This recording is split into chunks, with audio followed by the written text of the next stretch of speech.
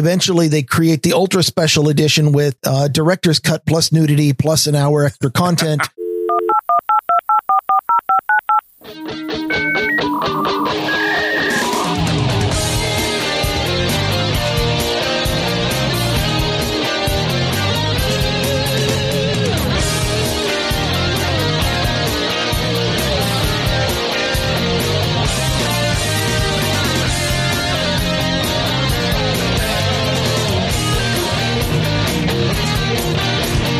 Grumpy old bitch! Hello and welcome to episode 138 of Grumpy Old Ben's for Friday, February 26th, 2021. I am Darren O'Neill coming to you live from a bunker deep in the heart of Middle America, just outside of Chirac, where if you don't get the joke, you might be the joke. And from America's left coast, where in an age of remote work, everyone is phoning it in. I'm Ryan Bemrose. Well, of course, it's remote work. It's great. All of these things that were put into place for COVID, temporary things, COVID, are now being washed away. The Illinois tollway system, the road that actually takes tolls, that used to be, there was the option to get one of those little boxes that it could read automatically. Or, if you were a little more privacy conscious, although not like they weren't grabbing your license plates anyway, but you had the option of paying cash. No more. And nobody wants to talk about the fact that there's a lot of people out of jobs who used to stand out there and collect those tolls. Jobs, schmobs. Right. Biden started it. Right. Jobs are unimportant. Minimum wage is going to go up.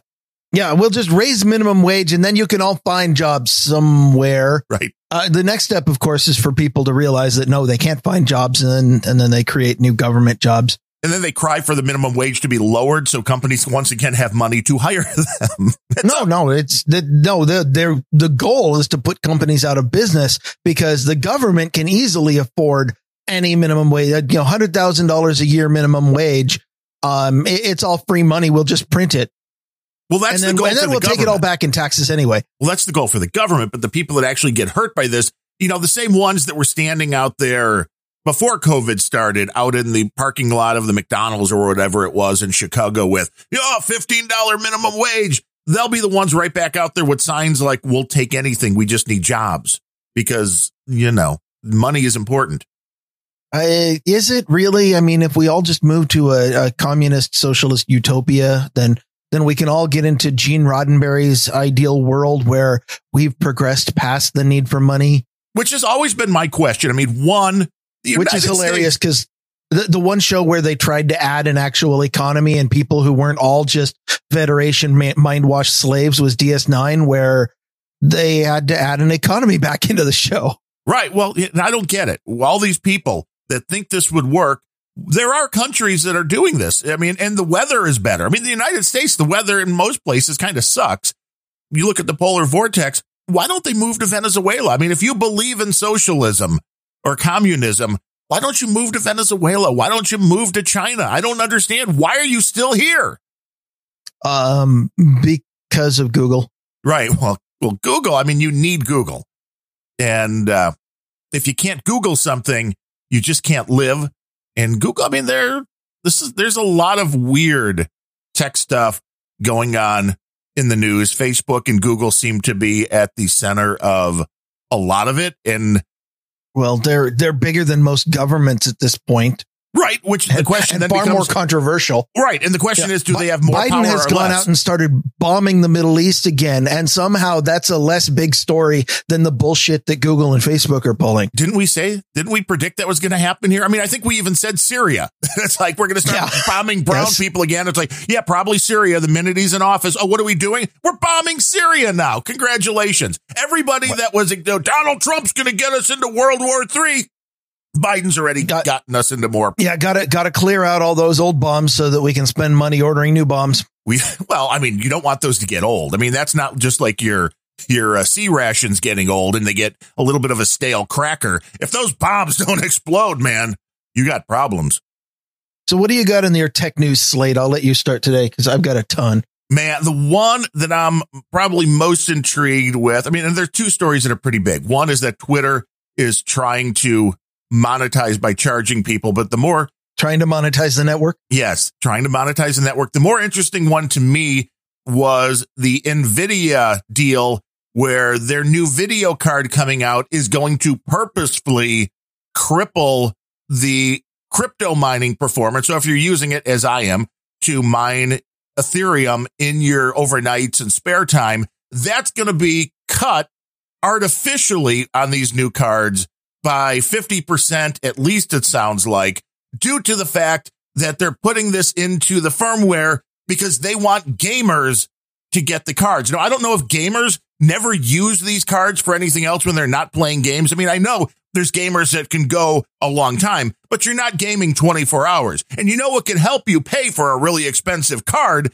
would be to mine some crypto in your spare time. But now NVIDIA is like, well, because gamers are having a hard time getting the cards, we'll intentionally cripple them with software, which just seems like the dumbest idea in the world for every other reason besides we're trying to get these into the hands of gamers. I don't know. First of all, you are severely underestimating the dedication level of some of the gaming streamers out there who will literally continue to be playing the game and streaming while they're sleeping. Well, see, now, are they good while sleeping? Because that's a pretty good gig then, I guess. Some of them, I never got into the fad of watching people game. I've been a video gamer since way back, and I still play probably more than I should. But I've never seen the draw. And I know, even Sir Gene was mentioning, well, I finally understand why people like watching other people. You know what? I don't like I like playing sports, and I don't like watching sports either. So I guess watching people play video games is really just, it's sports for people who are out of shape. And I don't understand that, but it is big business. And ever since crypto mining became a thing, the whining sound out of the gaming community has been immense for exactly the problem that is being trying to be addressed here by NVIDIA, which is when NVIDIA wants to create the brand new, most awesome, powerful graphics card that can do, 750 frames per second in IMAX and right. Yeah. And of course, here I am hooking it up to a 1920 by 1080 screen, but I don't even care. But they build these cards, and the cards have enough processing power and it's parallel processing power, which is exactly what you need for mining, that the cards just get bought up by all the miners. It's kind of like when you're if you happen to live in a place that has, lots of cheap power, and the miners will see the cheap power and move in and crank up the rates because they're consuming all the power. Crypto mining was designed to be as computationally intensive, as power intensive, as hardware intensive as the market would allow. The only thing I don't get about this story is this feels like a little bit of virtue signaling from NVIDIA. I understand that they are trying to recapture their. I heard Yoko. Yeah, okay. I got it. I got to digress in a moment, but I'm going to finish my thought about fucking spam. My God, the number of spam phone calls somehow I got on a new list. I've had like 4 a day now. NVIDIA, I guess they're trying to raise their cred again and say, hey, we haven't forgotten about you gamers, but from a purely corporate maximizing profit position, all they need to do is put out video cards and people will buy it. And does it matter who's buying it for what purpose? I don't think so. The weirdest part about this whole scenario is that NVIDIA has also announced a new line of cards that are strictly for mining, which will take up less power while mining, which will give you better hash rates while mining than the other card. Because as something I learned recently, which I had no idea, when it comes to overclocking my NVIDIA cards in order to have them do the crypto stuff, it wasn't just jack up everything and make the CPU faster, make the memory faster, jack up how much power it can use, jack up the fan. No, it turns out that what the cards actually need is not the same as gaming. And for the best results on my current computer, it was bringing the maximum power down to the low 60-something%. It was taking the CPU and lowering that, I think, about 300 steps. But then it was jacking up the memory clock by close to 800 steps, whatever those steps are. I don't remember. But it's all very easily done in the MSI Afterburner software, but it's not just jack everything and run it the fastest you possibly can. What crypto needs is different than what the games need. What games need is a graphics card. What crypto needs is a massively parallel coprocessor, which happens to be what graphics cards use to process the number of polygons they need to process per second. But the needs are slightly different. And if they can optimize for one versus the other, then this makes really good sense. The story as you presented it, and I admit that I'd only glanced over the headline and went, I'm not going to worry about it, but I should have. The story as presented was they're nerfing the cards, which is going to be annoying to miners. But if at the same time they're coming out with, hey, miners, go buy this one, which is optimized for mining, then what that is that's understanding your demographic. That's understanding your market. That's putting out a product that people will use. And if they can, I don't know, nerfing a card for mining, it sounds terrible. And I haven't seen the technical specs. I haven't seen what they're actually doing under the covers. So maybe on a technical level, that's what they're doing here. But trying to make, to hinder the function of the card is a problem when removing these blocks would make everything better. Whereas offering a more specialized product for miners and saying, hey, miners, go to this and reduce the demand on the gaming card so that gamers can get back to going out and spotting a nipple through the sniper scope from 1,200 yards away or whatever it is that people try to do in these games. Then that's actually meeting your market demand. Yes, it is. And that's why it doesn't make sense while you're doing both of these things. Offering the cards that are better for mining, that is what all the professional miners will go to as long as they can get their hands on them. Sure. Because it will be less power and it will be more efficient. So they won't want graphics cards are consumable. You buy a new one every couple months because they're burning them out. Well, yes, because that's the problem when you're running these things at the speeds that people are trying to get out of them.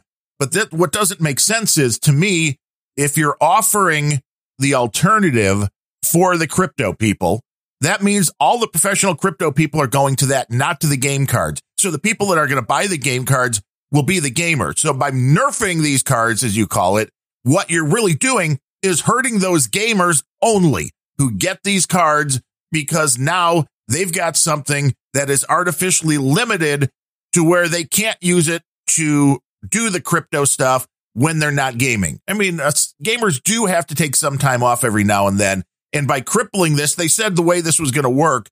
And we would be guessing, I don't know how secure these drivers are, but I'm assuming somebody can get in and change this, because it sounded like the technology was they could recognize the types of algorithms that are used when doing crypto.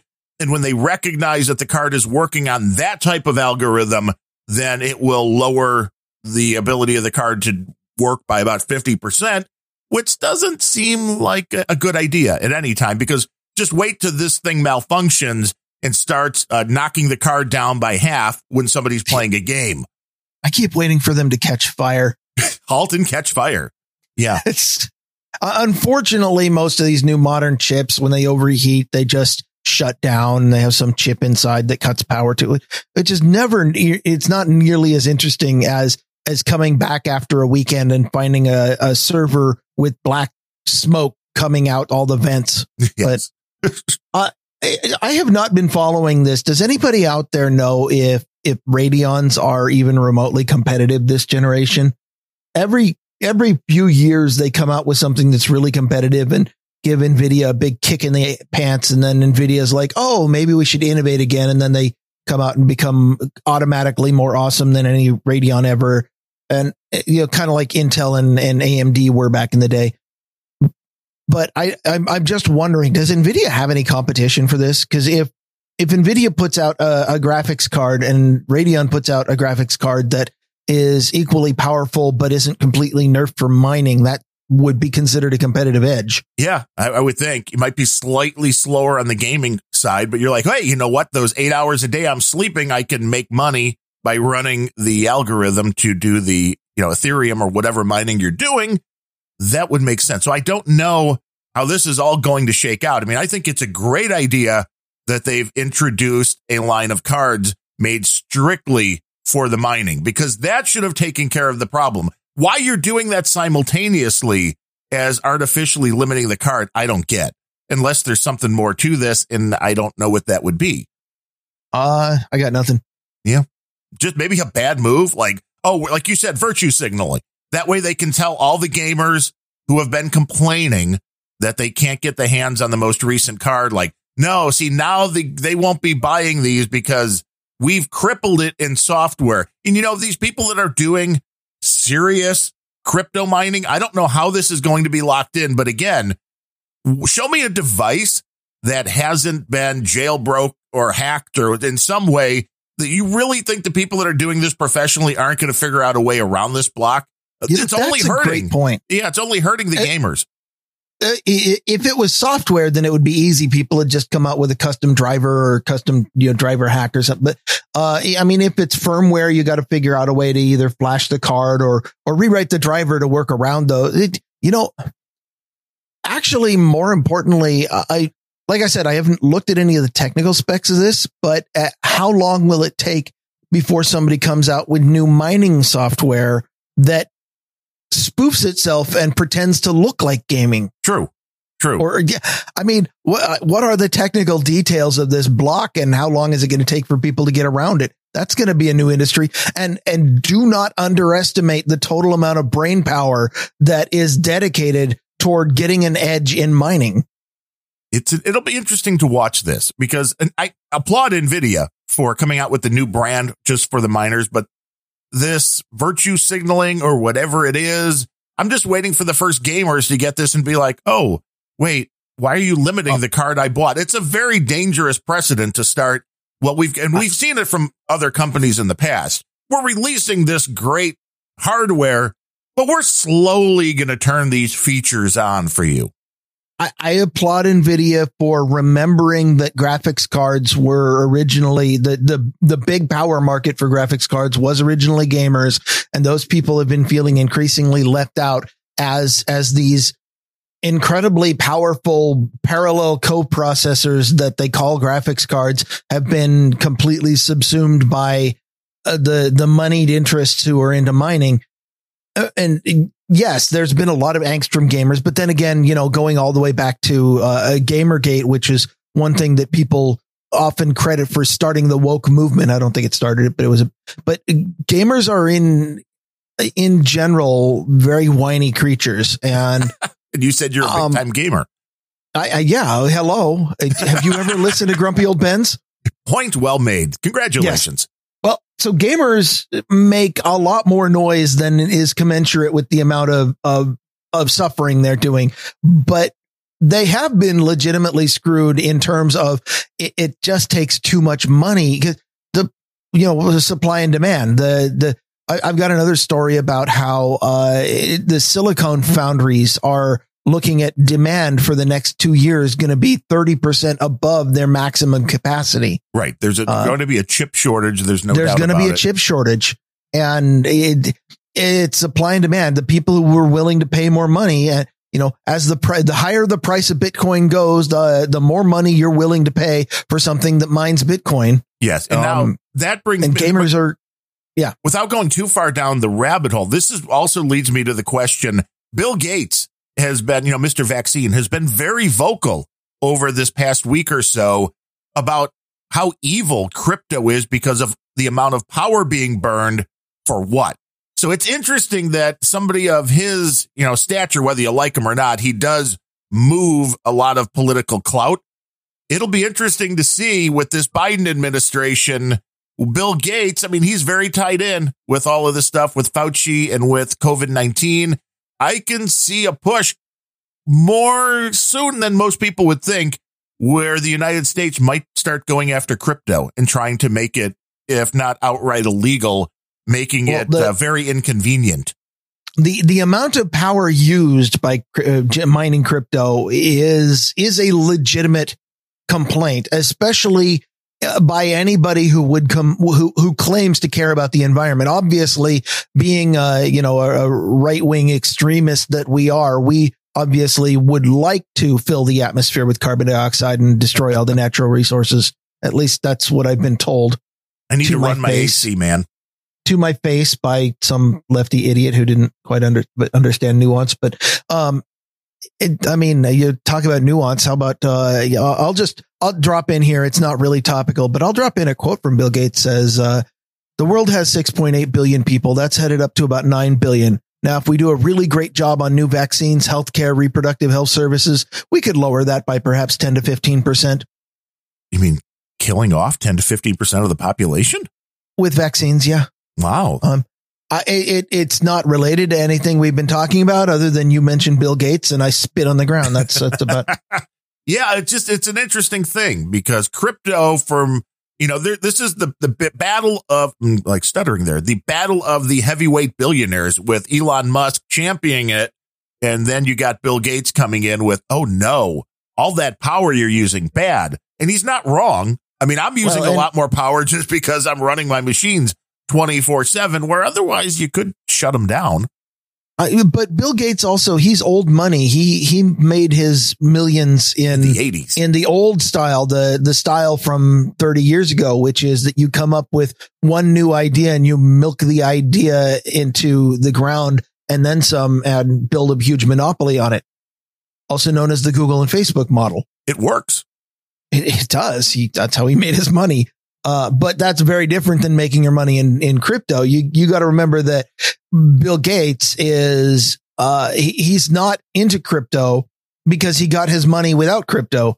The people who are still trying to make money using crypto are going to be a lot more in favor. So he's definitely not an impartial person there. No. And most people that are making their money in crypto are not really doing anything. That's the hilarity of that.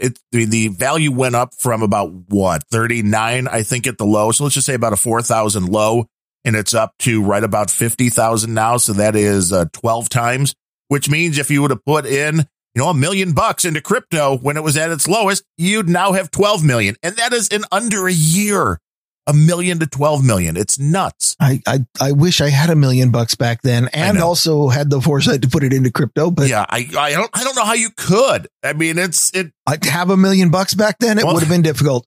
No, I mean, not that, but making that jump, being that Bitcoin, which is kind of crypto to a lot of people. Bitcoin had just gone down from, I think, a high of about 18,000 down to 4. So there were a lot of people that lost a lot of money.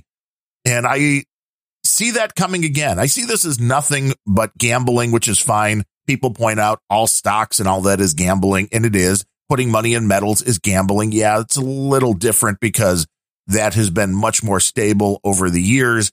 But the reality is it's all gambling. You don't know where the prices are going to go. But anything that involves that kind of massive swings, it's like, well, where does that wealth come from? That's always my big question. Where does this come from? If everybody that has this Bitcoin in their possession right now today says, oh, I want to sell it off, that's not a legitimate thing. It would crash. That would go to zero. So I've got, you want to hear about some breaches of security? Sure. Who got breached? The unemployment department in Illinois is the current one. Well, Illinois, they have other things to worry about. Yeah, actually, this wasn't a cyber breach. This was people opening claims online using the IDES system, IDES, using data from breaches. Every time there's a data breach, we talk about, hey, your name, your address, your phone number, all of this information is getting out. Well, the IDES system in Illinois for unemployment the system only requires that you have your name, your birth date, your hometown, and your previous employer, and you can file for unemployment. All of that information is available to anybody who puts up a quiz on Facebook. Right. Which is why you never answer those. Yeah, well, answer them wrong from a private browsing instance and then close the tab to kill all the cookies. Yeah. I mean, if you're entertained. I never answer them primarily because they're stupid, but yeah, the IDE system has no method of flagging accounts, no two-factor authentication, no verification of anything other than, if you've got the right name, the right birth date, the right employer, then you can file an employment. And the story that I read in ABC7 Chicago interviewed a person who was talking about he had received notices from the state 7 times saying that he had filed for unemployment and here's your first check and you need to, do this thing to get more. And he says, I have a job. I've never filed for unemployment. Yes. That's happened to my wife's boss, actually, the guy that owns the company she works for. Same thing.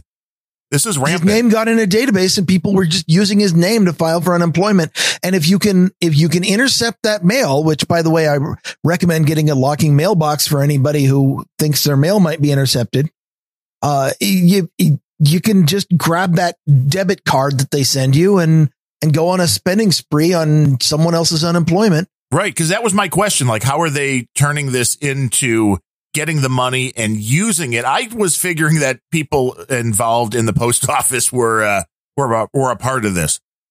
I wouldn't be that surprised. No. The other thing it pointed out is that for the people who have jobs and just keep getting unemployment notices, this is affecting their credit scores. There have been comments where people are saying, my credit score has gone down by 85 points because somebody keeps filing for unemployment in my name. So even if you think that, I'll just ignore all of it and it'll go away. No, this impacts you in today's connected society.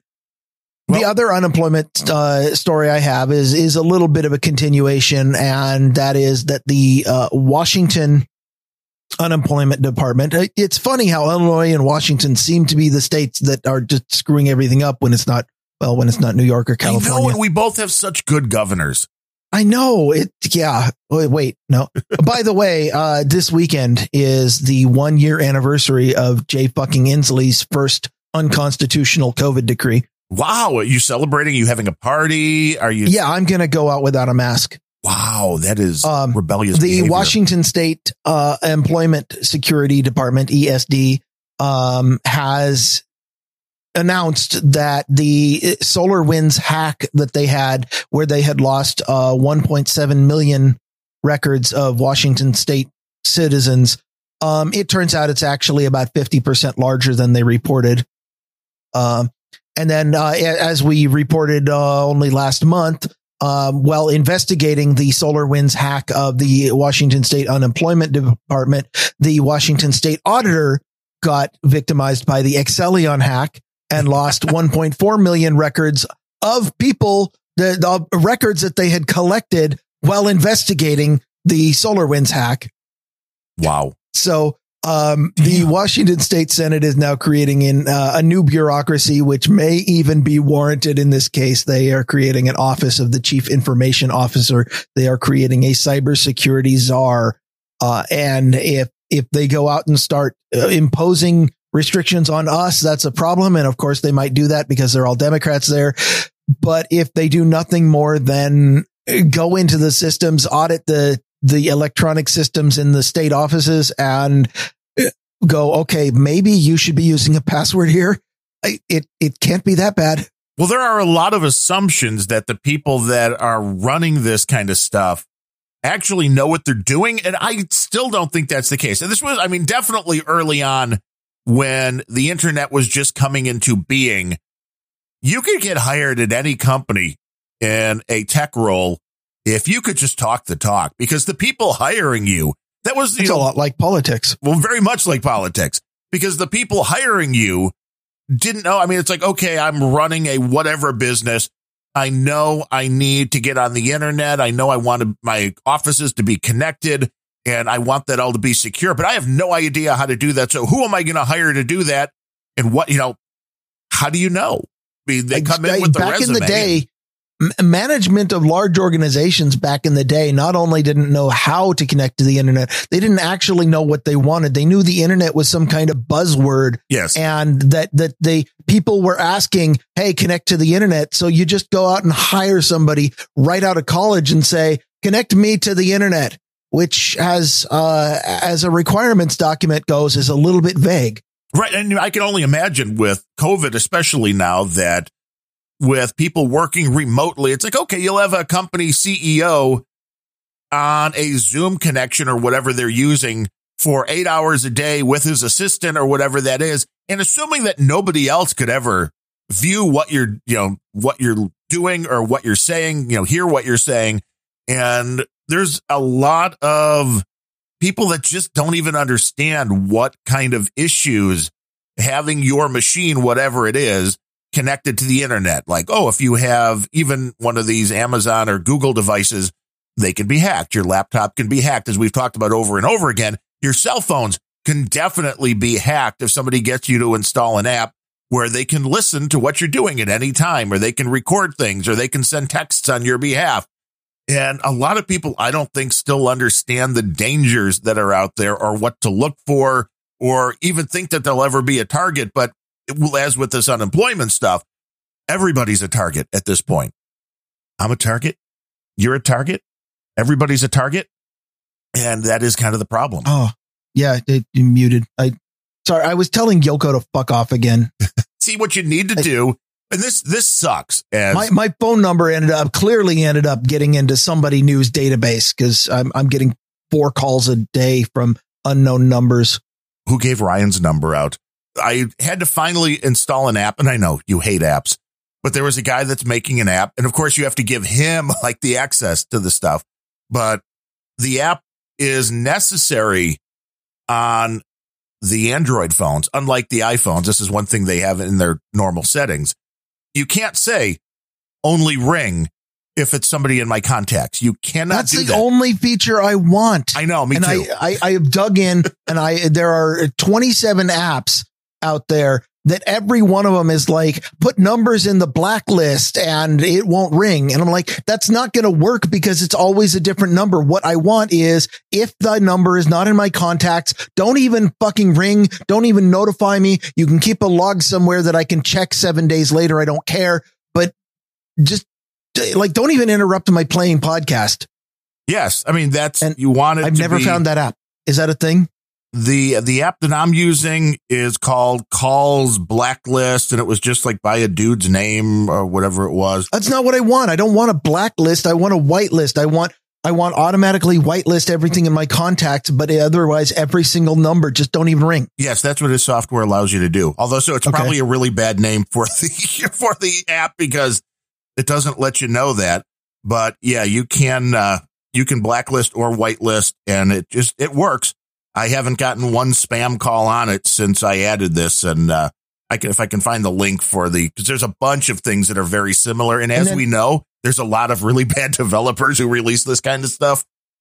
So be careful. And by the way, if it's open source and I can go read the source code myself, then even if I don't read the source code, if I can, then there's a higher level of trust than just saying, "Oh yeah, trust me," so that you can protect from the other evil people. Yes.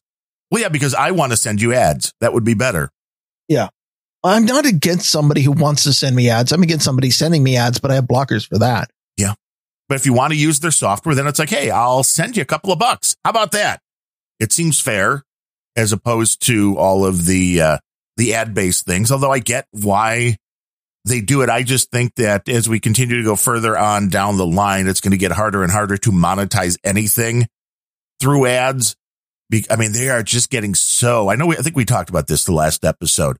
Watching YouTube is getting very, very hard. Again, was trying to watch Modern Rogue, and I don't know if they have a different setting because the Tom Merritt and Sarah Lame show doesn't get interrupted, and maybe that's because nobody wants to advertise during it. I don't know, but Modern Rogue is getting interrupted during their little like 15, 20-minute episodes multiple times. Honestly, I think that they don't get interrupted probably because they're a larger show and have more audience and are already making enough money. I would not be surprised in the least, and I have no insider knowledge of this, if Google has some kind of a threshold that says if they're making us enough money on pre-roll and display ads, then don't interrupt it because you don't want to kill that golden goose. But if they're only just barely getting by, then go ahead and screw up the content. Right. I don't know. I wouldn't be surprised if the algo has that. No, it's a system that nobody really understands. The YouTube algo at this point has probably achieved self-awareness. And even if it hasn't, it's smarter than most Democrats. Yeah, so, there was the one review guy that I really like, Marquez Brownlee, who goes by MKBHD on YouTube, posted a thing on social media somewhere, it was probably Twitter. Like, would you watch long form, video of something like this on YouTube? And it's like, no, because if it's like an hour long video, no, it's going to take like 16 hours with all of the ad breaks. I watch as little as possible on YouTube. Really, it's just those damn tutorial videos by some idiot who seems to think that if they have knowledge that the best way to provide it is a long and rambling video, starts with "Hi guys," like, and ends with "like and subscribe." And somewhere in the 35 minutes is the 90 seconds worth of information that they could have put into a goddamn paragraph of text. And I'm ranting about that again. I don't need to be doing that. I've heard that's called the Tim Pool model, that you take 90 seconds of content and you expand it to 90 minutes. That's about right. Although 90 minutes is Tim Pool warming up. It takes him 90 minutes to put on his beanie. Hey, it speaking of streaming 24/7, yeah, that guy. Yeah, he streams a lot. And I mean, there's money to be made, I guess.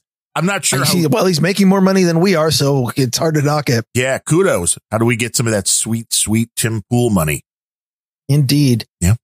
Have you heard that Chromium is officially going down the shitter? Yes, for various reasons. And I think this was a story I saw. I don't even know if we have the same reason. Well, probably not. Although the story that I saw this morning was due to Cold Acid, of the Rare Encounter podcast. Oh, that guy. Yeah, that he posted an article. He feeds us so many great stories. He should start his own podcast. He should. Oh, wait, I think he did.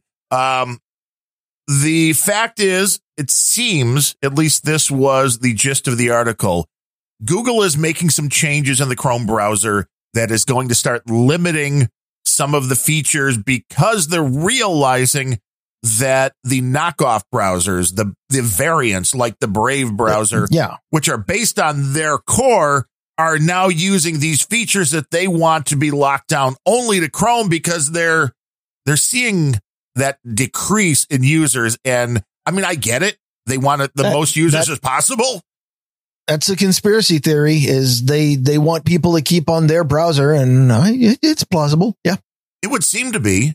But now they're going to start limiting things. It's like, this is going to be interesting for everybody like Brave that is using that core. I mean, maybe it's time to come up with your own or go somewhere else. I mean, and the Chromium model has been particularly bad for lock-in for a while because Google has open sourced the engine, the core of the browser, so that you can you've got a full browser there that works and functions and does everything you need, and it's got all their features. And then the only thing that they keep behind the scenes is their dressing, the things that name it Chrome. And I'm not even sure that that's closed source. It's just you're not allowed to build something and say this is Chrome. Only Google can do that. But you can build the Brave browser. You can build the Center browser. You can build the one I'm using is just straight up called Chromium, or called Ungoogled Chromium, where somebody went out and stripped out all of the things that phone home to Google and put out and if your goal is like Google always claimed to be, is we want to put out a great browser. In fact, when Chrome was rising to power as the greatest thing in the world, and the only reason you would ever run Internet Explorer is to download Chrome. That was right. we always got that one. when Chrome was rising, the argument that Google always made was, well, we're just putting the browser out here for free because we're a search and advertising company. And that means that the more people who are connected, the better off we are. And therefore it makes sense for us to put out a browser that everyone can use. And that was true back in the day, but I'm not sure that that's enough anymore for Google. I think that Google has grown large enough that that it is in their best interests to control everything everywhere. And that includes the browser. And so they might have to start going back on their promise of this will be an open browser. So the specific thing that changed here is that the features Chrome Sync and Click to Call have been made closed source. They have been pulled out of Chromium and are put into the behind the scenes Google build thing that takes the Chromium source, mixes it with some of their own secret sauce and spits out a browser binary that everybody gets to download, which is anathema to the open source model, but tends to be the way that most people get software these days because very few people compile their own shit. They have taken those two features and made them closed source.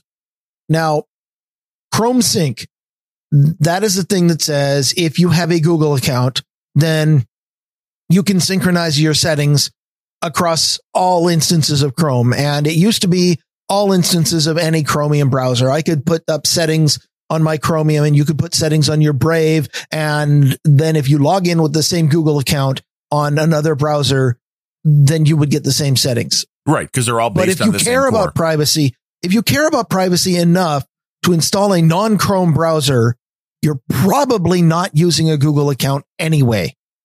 So not sure that's a huge problem.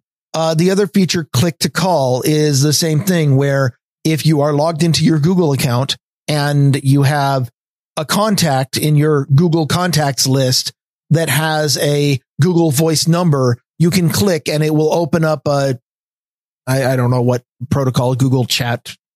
It will open up a communication with them in one click, which is neat and shiny and honestly not a feature I require of my browser. Yeah. Neither one of those I have ever used either, but these specific features are honestly a huge yawn that they're being taken away.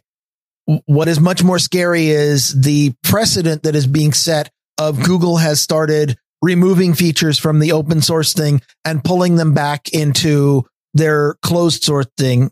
And anybody with any small amount of memory in the technology sphere will remember when AOSP was almost all of Android. And now 80% of the functionality of what people consider a Google phone is in the Google Play services, which are entirely closed source and locked behind layers of obfuscation and legalese. And AOSP is really a very light open source shell. Well, because it's the same concept. Here we have this great thing. It's free. Come use it. And then once you have a large user base, you go, oh, well, we have you now. We may as well close this up and hope people stick with it. Now, I don't remember when this first happened because there were a bunch of competing browsers. I'm old enough to remember that. Netscape was the first that I remember. And I know there were a couple really early on attempts at browsers. But when Google decided they were going to make the Chrome engine available for other people to use, like the Brave browser and everybody else, did they put out a statement like we're just trying to make a better world? Why did they offer this up for everybody to use, except for maybe they thought everybody was going to keep the default search engine as Google, and that's all they really cared about in the long run, because you don't charge for the browser, so it's not like you're making money every time somebody installs the browser. The concept would be the browsers are making money, and I know we mentioned this at one point in Grumpy Old Ben's because it was still something that amazed me at the time and still kind of did, which was Netscape/Firefox was making millions of dollars a month just by having Google be the default search engine. And then every referral that was going out there, they were getting a kickback from Google. So that's how browsers are making money. Yeah, that was originally called the Microsoft model. when IE was bundled into Windows. It's a lock-in model.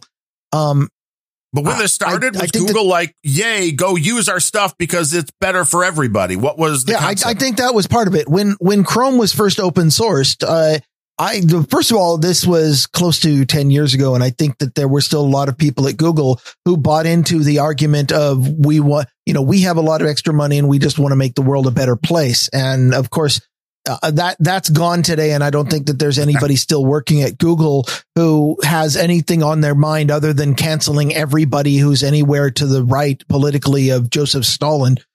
But Google had the idea of we want to make a better world. Now, for the skeptics and cynics who didn't buy that, they also said, oh, and because we're an internet company, every time that another person gets on the internet, we make more money, and therefore it's beneficial to us to get as many people on the internet as possible. And I think I believe that. I don't think that was, when Google was still growing, that was a big concern. Google's not growing anymore because they have everything.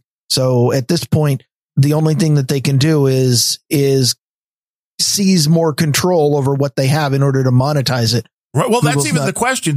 Are they really monetizing this more if it's done within Chrome? So if somebody is a Google Docs and a Gmail user and they use these things on a daily basis, does it really matter to Google whether they're doing it in Chrome or Brave or even Firefox? Where is the money being made? What matters is that people are doing it while logged into Google services and while reporting back data to the Google engine, because Google doesn't make money in some abstract way based on every time you launch a new Chrome tab, they get X pennies or something. Right. The way Google makes money is every time you launch a new Chrome tab and go to a website, they now know that you went to that website and here is 1,000 points of data that are all attached to your account. And they know a little bit more about your behavior, and in aggregate over billions of people, they don't make a few cents on that click. They make several dollars on that click and multiply. I mean, they are printing gold bars at Google. And what this should be telling people is your data, as much as you think it doesn't matter or that it's not worth anything to anyone, this should prove that it is, because Google seems to be fighting really hard just to be able to log your clicks, more or less. Yeah. And there's a reason for that, because they are making an insane amount of money on that. We don't even know how much money Google makes per click. But what we do know is that whatever you think a click is worth to you, back in the day when we used to get the extraordinary amount of 3 cents every time somebody clicked on a banner ad on your website in 1997. And of course, so those of us who were a little bit creative decided to start making automated clicking systems. Yeah, they caught on to that pretty quick. Yeah, it didn't take long, but we could make plenty of beer money in the meantime. Whatever you think that somebody's making per click, I guarantee Google is, however much money you think Google is making off of your data, it's 10 times more than that. It is really absolutely disgusting how powerful they are. It's the reason why they have enough money to take over entire economies and cancel political establishments and just run rampant over culture and do whatever the hell it is that they want.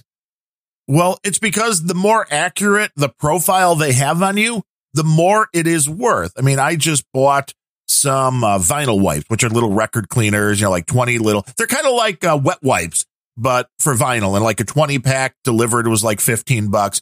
But I'm very much into that vinyl ecosystem. So now if Google knows that, I mean, if somebody is bringing out a product like that, and to be fair, I saw the ad on Facebook. So that's the only reason I heard about this company, and then looked into it and was like, yeah, I want that. But they showed up in my Facebook feed, which no doubt showed up because I like music and I discuss things every now and then, vinyl related.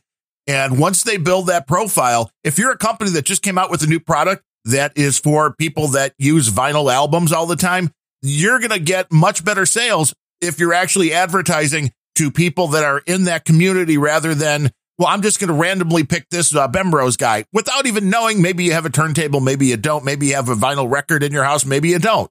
It is much more valuable to have that data. There's no question about it. The holy grail to advertisers is that you only spend your advertising budget getting your message out to people who want to buy your product. It is efficiency.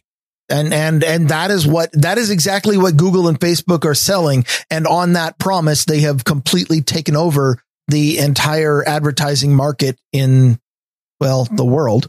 And if you want to opt out of that now, this is not a simple thing to do. No, it's particularly difficult. And I've got a really, really long rant about another company that is making that much more difficult. And I am definitely bringing that rant no matter how long it makes the show go. So but I had one more Google story real quick I wanted to pull up. Back in December, I mentioned this on Grumpy Old Ben's 119, Google fired Timnit Gebru, who was one of two heads of the AI ethics department. Right. Timnit Gebru was going against the party line and had just released a paper saying we might want to back off on AI because there is AI opportunity cost. And, the two big reasons that appeal to the leftists, Timnit Gebru, she was definitely a leftist. There's no doubt about that, to use a Darrenism. No doubt. She fought back in 2019 to stop the rollout of Amazon facial recognition in Portland. We reported that one too. But the two big reasons why she said AI is concerning. One is it takes a lot of electricity to train, which like Bitcoin mining, if you are concerned about green energy and about energy costs, you should raise an eyebrow at the sheer amount of power that a company like Google is using just to spin up machine learning models. The other thing is, she said, if we don't carefully curate the data set, our AI will be racist. Right. Because, computers, they can see skin color. So that was our story we brought up in December where, so Timnit Gebru, who was one of the two heads of AI ethics department at Google, she was fired for that paper, we guess. Well, what Google has done now is they fired Margaret Mitchell, the other ethics co-head. She was doing an investigation of Gebru's firing, trying to determine if upper management had done it correctly, and says she has now been locked out of her corporate account for weeks and finally got the notice that she is no longer employed by Google. Wait. So was this a case of they're like, hey, we want you to go investigate this, but, find out what we want you to find out? I don't think that they wanted her to investigate it. Oh, okay. So they didn't tell her to investigate. They realized. I think that these two people worked very, very closely with each other. And when one of them mysteriously gets canceled by upper management, the other one's like, hey, wait a minute. We had a thing going on. There was a department and started checking it out. And, I'm not necessarily going to spread the conspiracy theory that she was fired because she was investigating the other one. I just think that it's a little bit interesting that Google had two people in charge of their ethics department and got rid of both of them within 2 months. Yeah. This feels like one of those Star Trek episodes where members of the crew just randomly keep disappearing.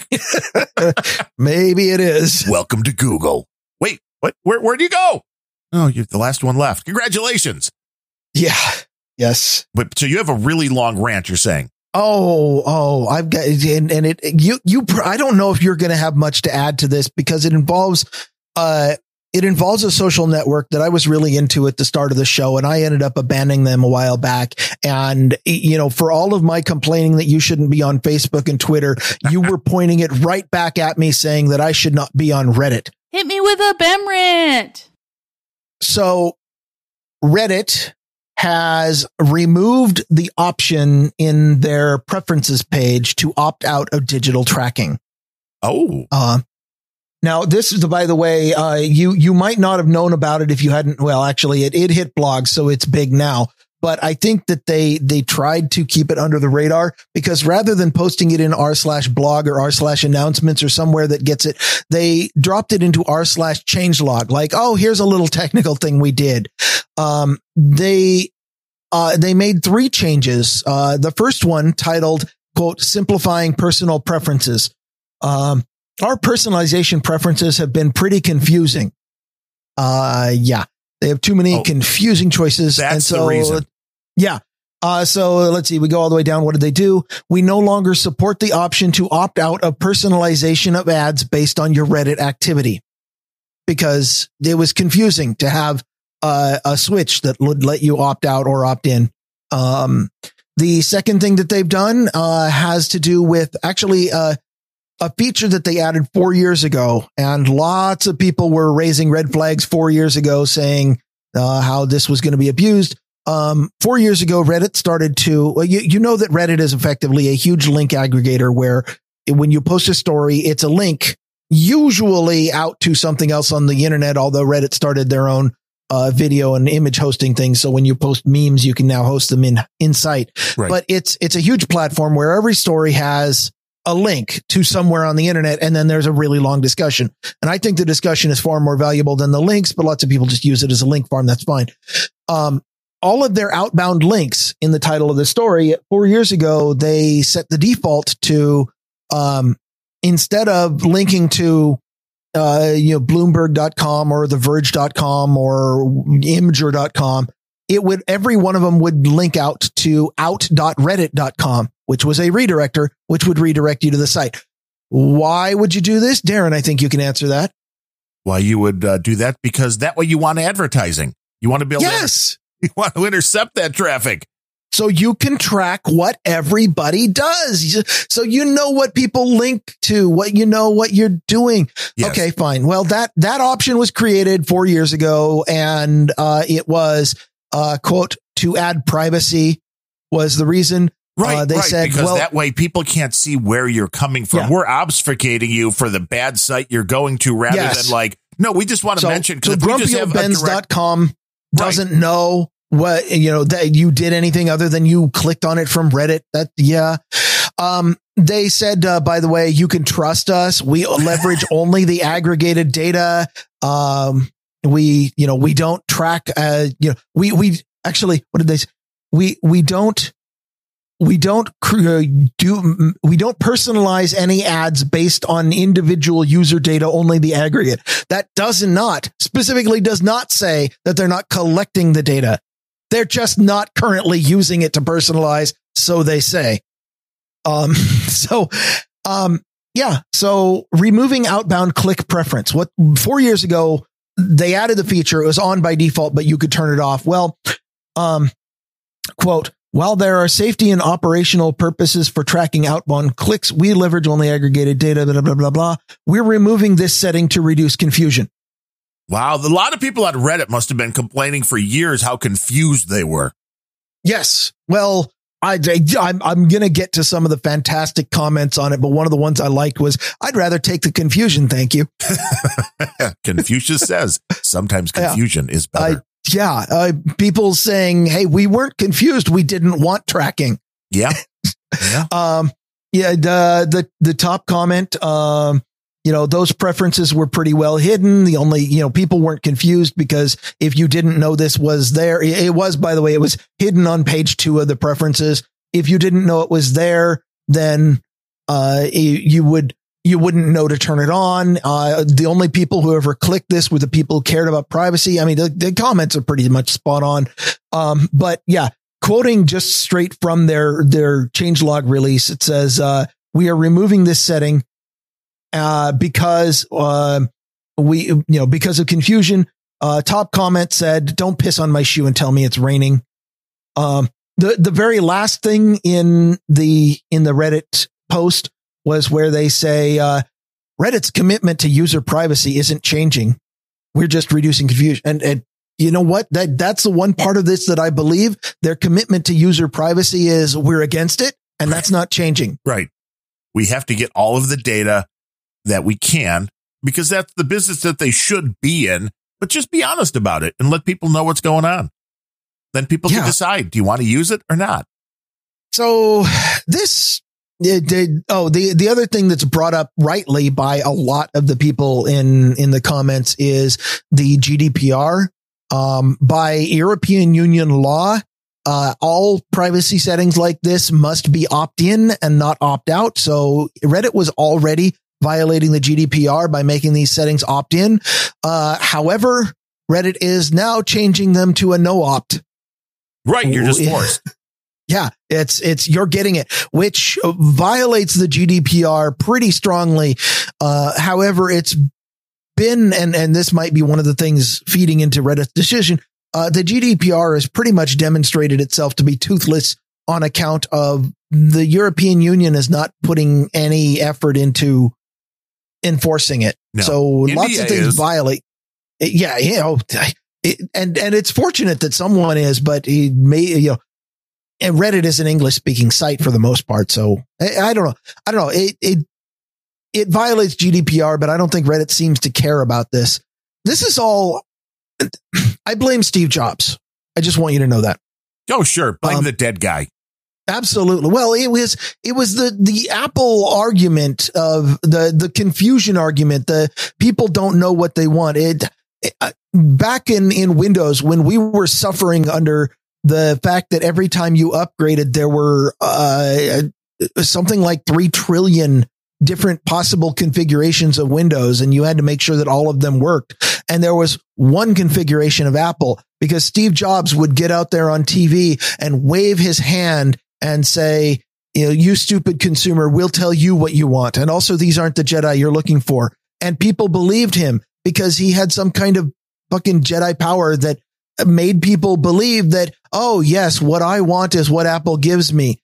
And I mean, it was envious to someone who was creating something like Windows, where we were like, we had to make something that people wanted. And how come when Apple sells things, they can charge twice the price that anyone else would charge, and people flock to it and just love what it is that they tell you to love?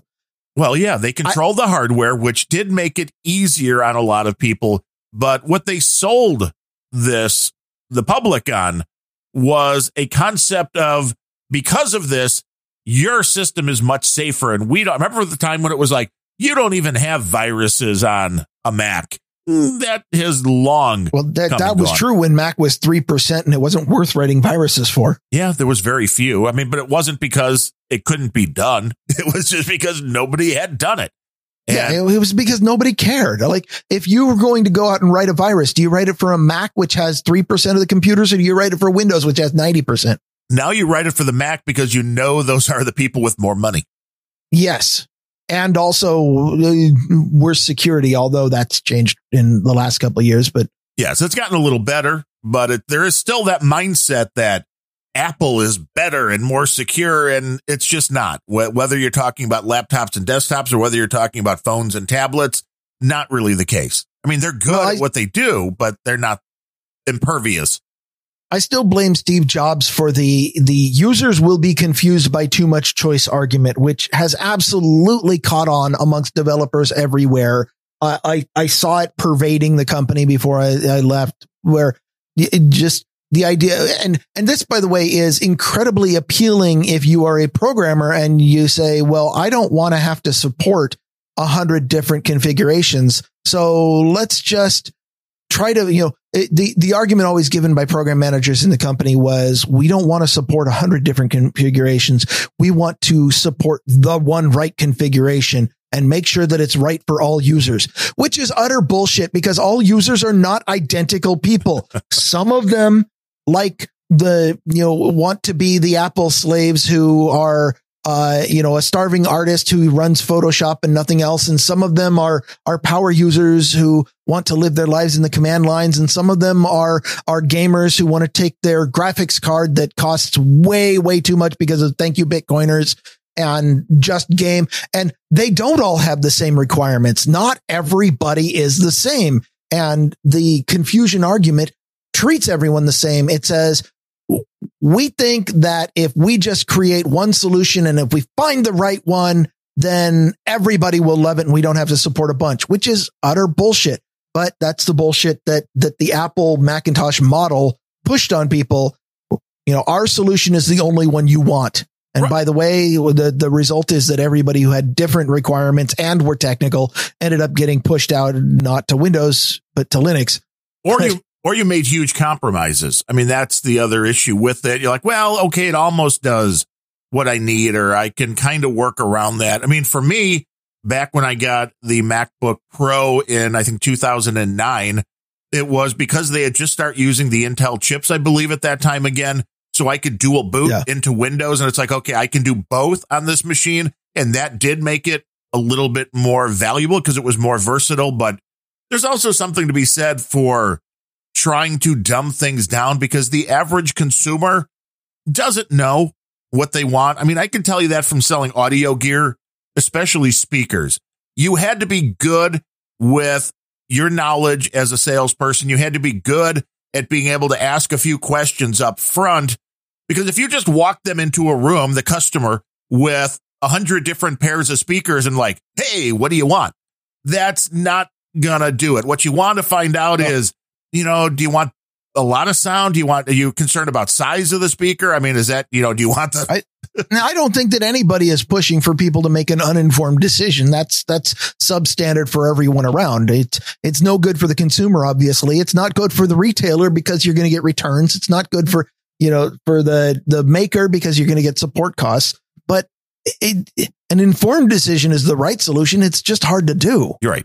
Because in this case, I would find out, and okay, if we want something that doesn't take up a lot of floor space, okay, I went to the Bose, which I still hate. Their Acoustimass system, their little satellite speakers, and JBL had just come out with one at the same time, which was cheaper and sounded better. And I would end up selling the JBLs almost all of the time because that's what people preferred. The problem with the Apple system is we can ask you 100 questions and the end result's always going to be use Mac OS. It doesn't matter what you answered to any of those questions. It's all the same answer, which is the problem.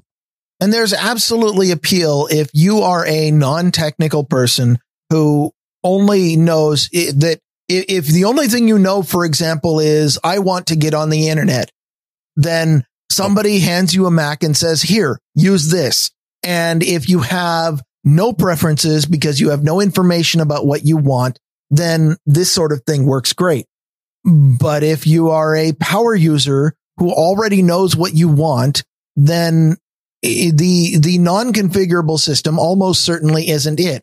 And like you said, if you wanted to use a Mac, if you want to use a Mac, you're going to make compromises on what it is that you get so that you can reshape and conform your expectations into what Apple is offering. And I've always hated that argument. And if you want to see what the worst of the internet looks like, try Reddit. Oh, indeed. I do have some tips for those people and who still use Reddit, who still have a Reddit account. One thing I will recommend is, for as long as it still exists, old.reddit.com, OLD, is absolutely the way to browse. That gives you the older style interface, which does not have a lot of the newest tracking systems. It also gives you an HTML site as opposed to the current one, which is all JavaScript all the time. Ooh, now is that just, are they actually doing something different with what they're showing you, or is that again just another ad grab or another data grab? Well, for one thing, the out.reddit.com redirecting links are dependent almost entirely on JavaScript. They use a data link, which I tried to figure out what exactly this did, but it looks like it's a component of Google Analytics. But it uses a data JavaScript redirector so that even when you hover over the site, it looks like the link is correct. But I noticed that when I ran in Chrome and I tried clicking a link, sure enough, it sent me to out.reddit.com first, which then redirected me despite hovering over the link, showing me the correct link. When I used my lockdown browser, Pale Moon, that has no JavaScript or anything, it didn't. I actually confirmed this by blocking out.reddit.com at the pie hole. It completely bypassed the outbound links, so Reddit wasn't tracking me there. Now, that said, anytime that you browse a social media site while logged in, everything that you do, every page that you load on that site is already being attached. So if you browse Reddit while logged in, a lot of information is being attached to your account that always has been. It appears Reddit is becoming more savvy about wanting to use that information and mine it, but they've been collecting it forever. Oh, by the way, I almost forgot to mention there was a third change that was in this changelog post, where they used to have the same personalization settings for logged out users as logged in, where you could opt out of the outbound links. You could opt out of tracking. You could opt out of a number of things, including, I don't want to see, ads. I don't want to, it would reduce. Well, they have removed the personalization settings page entirely if you are not logged in. Well, because fuck you, if you're logged out, you get ads. They want to force people to get an account like a lot of sites do, because we know they could set all of these settings with a simple cookie and save them in your browser. But no, if you force somebody to log in, then you have some data from them. But that's why if you're going to Reddit, always use a VPN, always use a fake name, always use a fake or secure email. Yeah. And those help you a little bit, but it doesn't even matter with modern AI these days. Every social media network, especially if you create an account and you do any non-trivial amount of things on that account, then they are building up a large profile of you. And it doesn't even matter that your name is fake or that your email is a throwaway Gmail, because if you click enough things, then they know that we have a person who is located in, southern Chirac with, who's into, guns and air fryers and, flooring. And, they build a huge profile on you and they don't even need your name. And honestly, if they need to attach your name or something, they just go find, go buy an Excelian data breach database. And it's pretty easy to tie individual accounts to that. Giving fake information online to sites isn't even that useful anymore. Using a VPN will help with the location data, but only a little bit. The more information you give under the same context, and that context could just be a username, the more information you feed into a context, you end up with a profile on you that doesn't have to include your name, because they don't need to know that you're Darren O'Neill in order to send you ads for VPNs and video cards. They just know that that's what you're into, and therefore they're making bank by personalizing the ads for user 7063C55. They got to make the ads money. Progo says two things in the troll room. And if you're not in the troll room when we do the show live Mondays and Fridays at noon Eastern, noagendastream.com, you're missing out. One, he says you're the cat whisperer, or I guess both of us, because we've calmed his cat down, which I don't know. The cat must thrive on angry ranting, which is possible. But he has the same. Cats are like that. Yeah. Yeah. He has the same question about Reddit that I do, because I'm not a Reddit user, although it does show up every now and then in the search results. And I go to the page and Progo this question is, I don't understand why when I pull up a Reddit page as the result of a global web search, why am I given the thread starter and like 3 replies and then a bunch of unrelated threads I don't want on the same page? I've never been able to figure that out either. And it makes me go, if there's a Reddit result, I just kind of ignore it because it doesn't make any sense to me. Something social networks discovered a long time ago is there's nothing more intimidating or likely to turn someone away than a blank page. So if you don't have enough content, you fill it with garbage. Search engines figured that one out a long time ago. Random text.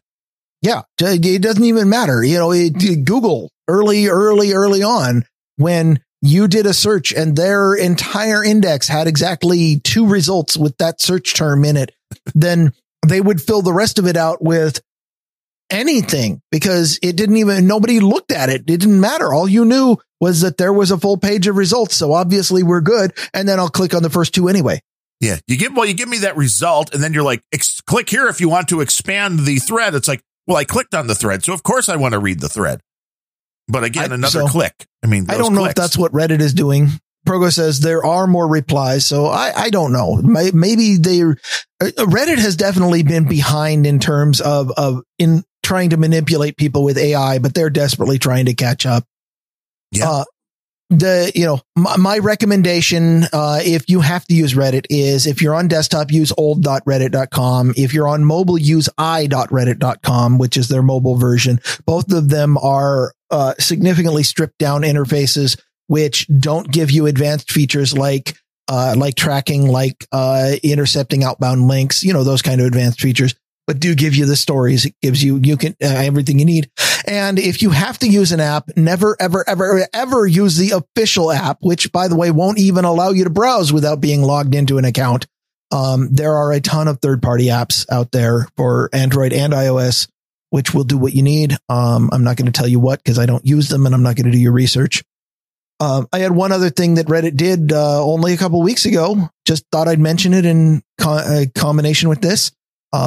Just because it speaks to motivation potentially. Again, not insinuating anything, but a couple weeks ago, Reddit made an big announcement that they are going to filter and ban all explicit content from the front page of their site from r/all.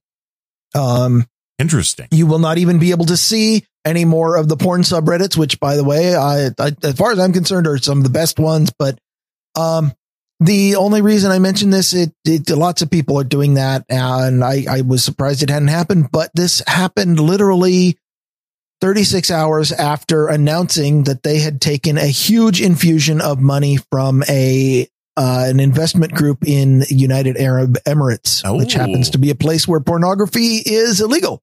Yeah, well, like I said, India's cracking down on a lot of this stuff. So this kind of thing starts making more sense. We've talked multiple times in the past, including, I believe, in the last episode, about the problem of a global internet when different countries have different rules, because this then causes a complete breakdown of what you can do on these services and different countries going after them for different things, which makes it really hard to run a site like Reddit or like Facebook or like Twitter, which, I mean, hey, I just still don't understand why everybody doesn't just go into a country and put their servers where everything's legal and then just be like, screw everybody else. You can block it or whatever you got to do. Because such a place is hard to find. I don't know. Panama's one of them, I think. Or we need to start our own country, I guess. Well, there was, what the hell was it called? Like Sealand or something? There was somebody who created an oil derrick in the North Sea. Yes. Bought an oil derrick in international waters in the North Sea and decided to call it their own sovereign country. And got fiber to it. So they had all the bandwidth that they needed. And that just absolutely works. I would think. And I don't know if that's still there. I'm surprised that some warship hasn't accidentally fired on it by now, but, for a while, one of their biggest industries was hosting servers in an international space. Yes. Like, hey, it doesn't matter what you do. Nobody can, our jurisdiction is nobody. So you try to get the information out of here. It would make sense. I mean, the Reddit thing, again, I've never been a big user. I understand what the site is, but for the longest time, really, until I start talking to you regularly, didn't even realize it was as big as it is. And it just weirds me out when sites like the Daily Tech Show with Tom Merritt and Sarah Lane are like, well, if you want to talk to us, go to our subreddit. And it's like, why would you ever send anybody to another site that besides your own? We send people to the No Agenda troll room. But that's to be live, and we're in there live, and that makes sense. And we're in control of that room. I mean, it's not paid for by us. But as of this point, I mean, yes, I do have a ban hammer in there, which is always nice. So that's something that we do have, at least the, ability to control what's going on there. Now, if we were like, not good buddies with Void Zero or connected to the No Agenda stream at all, and we were just using a chat room on Void Zero's server and we became unruly, well, he presses a button and we disappear. So yes, but Void Zero hasn't done that, which is one of the reasons why I mean, and for people who don't have a ban hammer, Nick the Rat has his own channel on that server. Hog Story has his own channel on that server. Yes. Abel Kirby and John Fletcher have their own Rare Encounter channel on that server. But the point is, the person running this and they're cool with what you're doing, unlike these sites that may just disappear you because you said the wrong word. Yeah, I know that they're not eliminating things.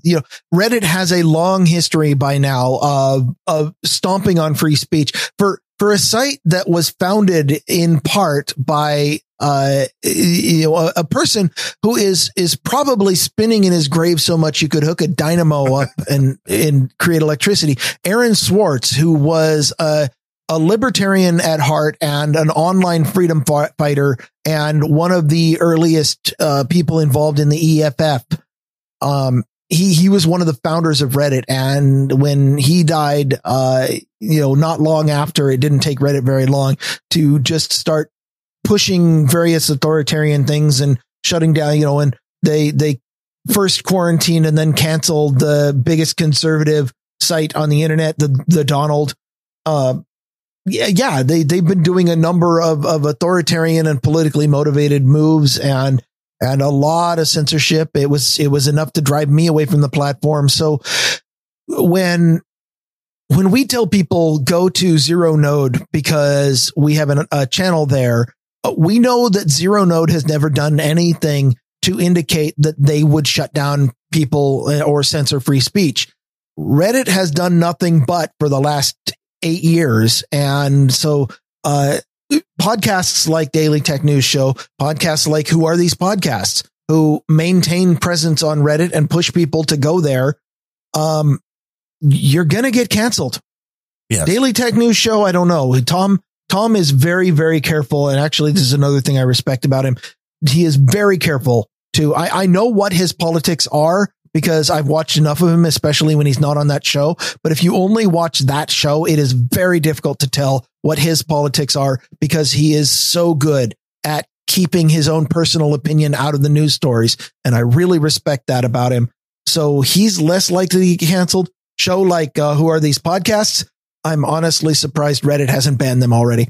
Well, it's because, Tom Merritt's obviously more of a journalist than most journalists. And I think he's fairly safe, although if he carries the wrong story, if he dares say something about, the technology behind COVID that the WHO doesn't like, then you'll be canceled. But maybe he's just very careful about avoiding any of the questionable subjects, which is sad because there's a lot involving subjects like COVID and election interference and election improprieties that do overlap with tech. But we're living in a time where discussing that, even in the very basic ways, can get you into a whole lot of trouble. So, I guess just to sum up on Reddit, are you yay or nay on Reddit? It was months ago that I ran a script that edited every one of my posts that I'd ever made on Reddit and deleted all the text and replaced it with this content has been removed due to Reddit's violation of our content policy. And the word content policy was a link to the First Amendment. You just got hit with a BEM rant. Yeah. Yeah, you did. I did want to read one more. It was a comment that I really liked, and it gets to the to reduce confusion argument. It says, you can't just add to reduce confusion at the end of your sentence to change the meaning. You have to actually perform an action that reduces confusion. I robbed a bank to reduce confusion. I went to the grocery store to reduce confusion. I streamed a movie to my living room to reduce confusion. All of these sentences make equal amounts of sense. It looks like someone wrote up a changelog and then PR added to reduce confusion at the end, ironically introducing confusion. I mean, they could just replace it with to protect the children. That's what governments do. Yeah. In order to protect the children, we just did this, even though, it's never actually to protect the children. No, it's always we want more control of something, but it'll be sold correctly if we can give it an emotional appeal. Now, moving on to the Twitter story, I got to start with Twitter stocks at an all-time high, and I don't get it. I do not get it. I don't understand. They're hemorrhaging users unless they're still hiding that. So is GameStop stock. Well, that's true. That could be a completely different reason.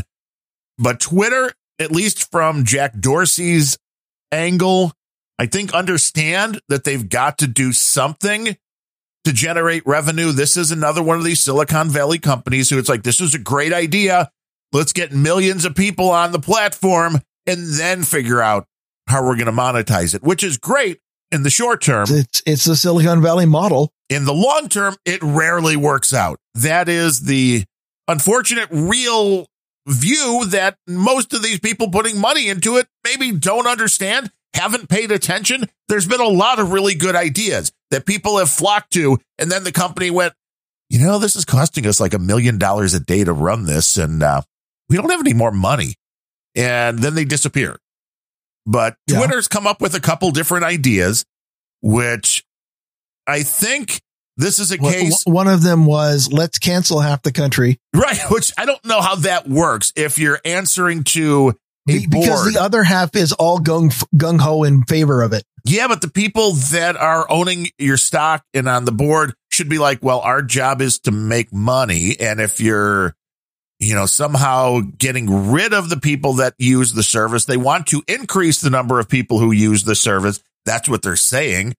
But what they're doing is in the exact opposite direction because they are losing. But I think this is a case of Twitter looking at sites like OnlyFans and Patreon and going, hey, wait a minute. Why can't we do that? Because what they're saying they're going to be offering soon is the ability for somebody to be, and I know, is a guy who doesn't use Twitter at all. You'll be excited that soon you'll be able to be, instead of just following somebody, you'll be able to be a super follower as long as you pay. A super follower. Yes, a super follower. That phrase came out of the deepest hellhole of a PR department. A super follower where you can charge, only like maybe $4, $5 a month. And then people can get, and then you'll get to see tweets. You'll get to see your favorite Twitter followers nude. No, well, you might. I don't know if there's any limit on adult just OnlyFans model. I think they do some of this content that doesn't have to be necessarily G-rated. So that may be involved in part of this, but it's, you can see extra tweets that people only want to share with their super followers. You'll get a little badge on your account that you can see that you're a super follower of somebody. But this is similar to me because they're also doing things like newsletters, which it's like, okay, there's already places for content creators to do newsletters. But this seems like Twitter wants to get involved in that. All of this stuff, again, is very much similar to what Patreon's doing. OnlyFans is doing that just in a more risque, usually type of thing going on in the contents. But this is the same kind of concept, which is charge people a monthly fee and open up extra content to them. And I think Twitter realized they've been a content hoster for a long time and with nobody getting paid. And they're like, well, we could have people post short form videos and audio messages and extra tweets that only people that pay get them. The infrastructure is already there. People are already on the Twitter app. So as much as I hate Twitter overall, because eyeballs are there may be people there that would pay for this extra content. And this is what Twitter's banking on. I'm not sure this is actually going to work because there comes a point as a creator, and I don't think it really matters whether you're a podcaster, whether you're a girl selling, photos and videos or whatever you're selling of yourself on OnlyFans or whatever the content is. I don't think the average content creator wants to set up accounts on 15 different platforms and have 15 different sets of subscribers.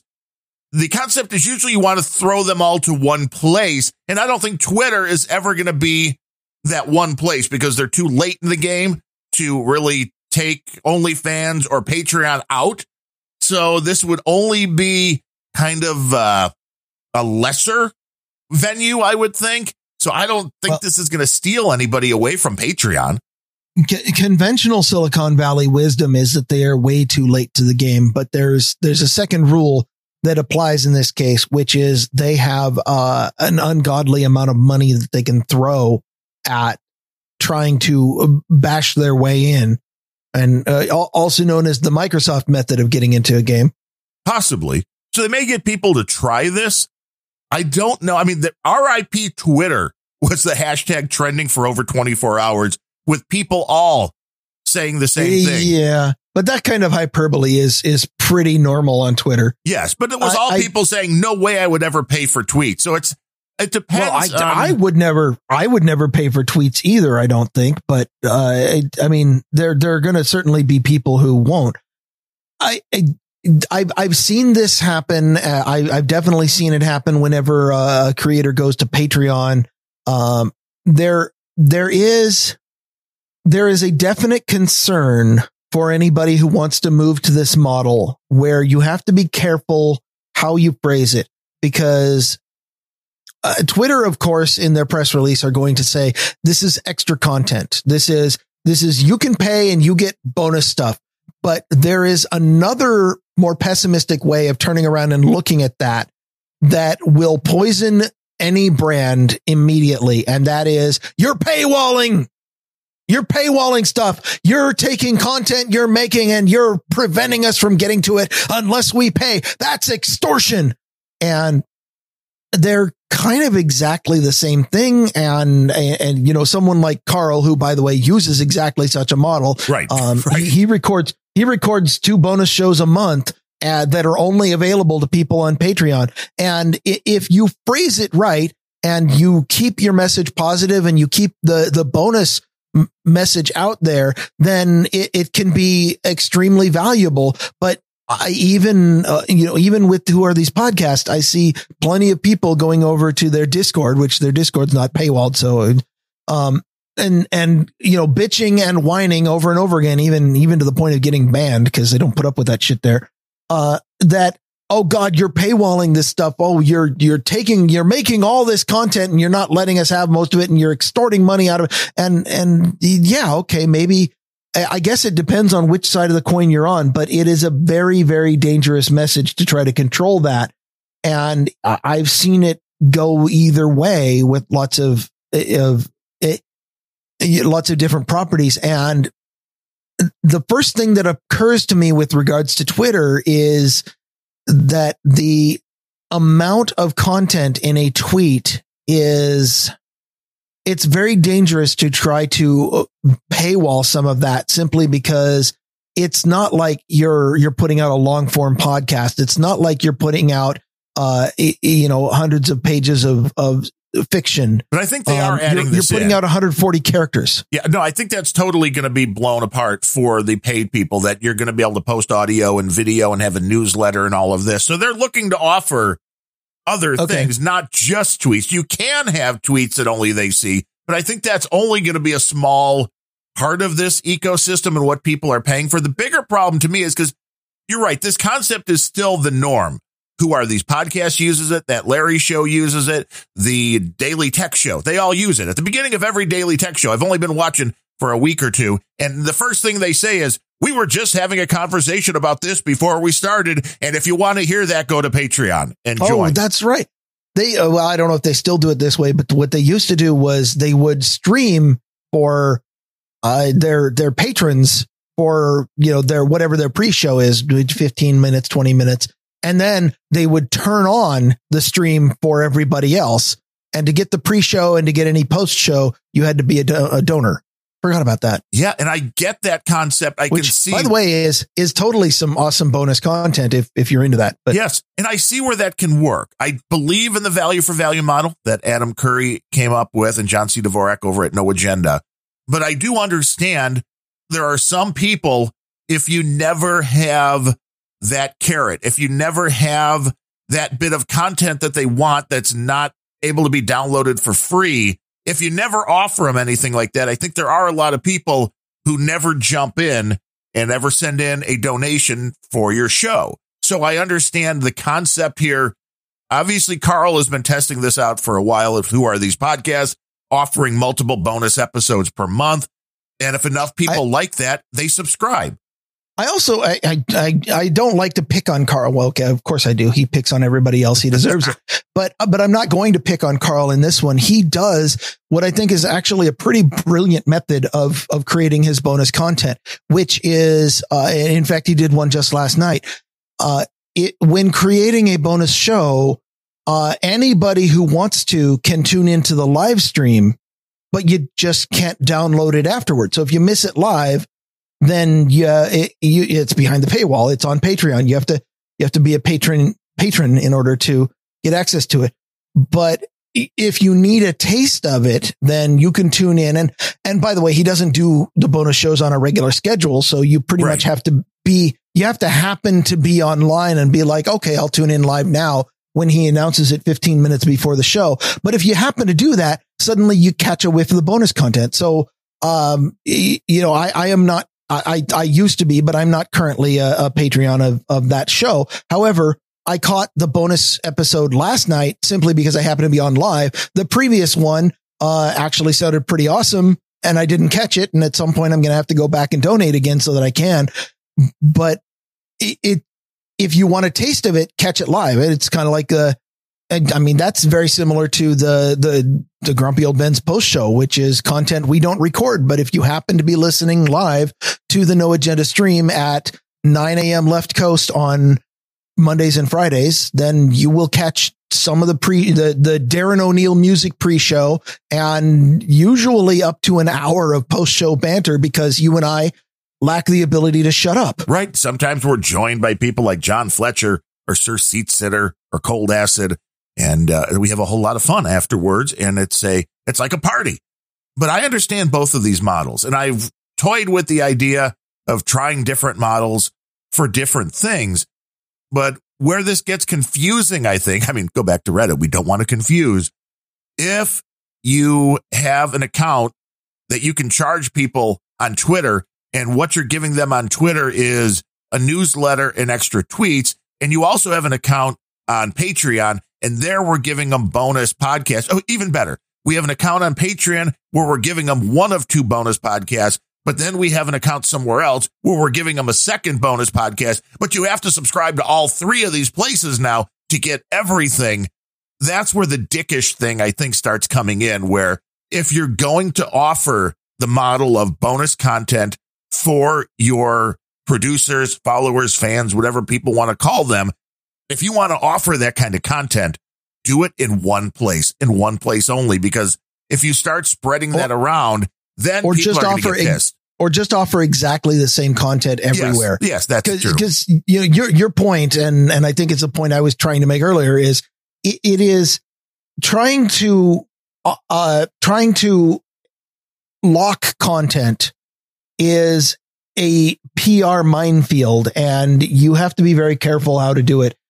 It's, the idea of is one of the reasons why, by the way, in the No Agenda, the show that inspired us both, is pure value for value. They don't offer content that is not out there for free. And and same with most Grumpy Old Ben's content it is all free, but we expect that, anybody who gets value out of the show is going to give value back. And this is what Adam likes to say on Podcasting 2.0 on his other podcast, which coincidentally is probably being recorded right now, because they also record Friday mornings. He likes to say on that the era of free content is dead, and it's a little hard to wrap my mind around that idea. But what I think it means is we are reaching the point where the norm needs to be that people pay for content, and he thinks the value for value model is going to win. It's pretty clear that the locking content model is the prevailing one still today, but it's like I said, it's a minefield. It is really easy to anger people, especially if you have different platforms where you offer different selections, and suddenly you end up getting the VHS movie model where, if I want to buy the director's cut, then I need to get this DVD. But if I want to buy the box set, I need to buy this. And, right. and then if you want to get the full nudity cut, then you got this. And if you need, then eventually they create the ultra special edition with director's cut plus nudity plus an hour extra content. And you have to, and then, combining formats, you end up buying the same thing 7 times. And that frankly really, really annoys people. Yes. And I have a hoarding mentality, and I know there's like a little ADHD or something in there where if an artist I like comes out with, 3 different versions of what used to be a CD, maybe now is vinyl, I would probably buy all 3 because that still seems, relatively within range to my crazy brain. The same thing when we were buying comic books. If you'd go in and you wanted to buy a first issue of something and there were 4 different cover arts, I was probably going to buy one of each, which is really good that the comic book store haven't been in a while because it's saving some money. But Taylor Swift, an artist that I like, her latest, or actually it was 2 albums ago now, the one before this one, because she's releasing them like every 5 days now. They came out with a vinyl version, and I think there were 9 different versions of it. There were 9 different alternates, and I'm like, nope, too much. Not going to buy any because I'm not doing it. Too many. I won't even buy one because I can't have them all. So there's a weird thing in my brain that's like, I'm not just going to buy one of the 8 or 9. I'm not convinced that that's the most logical way to make purchasing decisions. I know, but I understand not. But I understand where you're coming from. Yeah, it's very much not. And I think I did buy the version that came out at Target, but none directly from her store. And it's like, well, that's fine. I got one, and I don't feel bad because it's like I would otherwise try to be a completist, and that's hard. This is how I started with all the live music, collecting Bruce Springsteen concerts back in high school. So back in the late 80s, by sending, lists to people all across the world and paying for blanks and postage and that. But once you get 1 or 2 shows, it's like, well, I want all the shows. I want to get every show I can possibly get. And it's a sickness. It is. It's a lot easier now over the internet to collect stuff like that. But it is. Well, especially the free model that you're using. No paywalls, no payment. Yeah, that is the best way to do it. And I struggle because there are some people, podcasts that I like, but there's some that I should probably have been donating to. But the ones it's not too late. That's true. It's never too late. I am somebody that will be more easily convinced to send some cash if there are bonus episodes or something like that.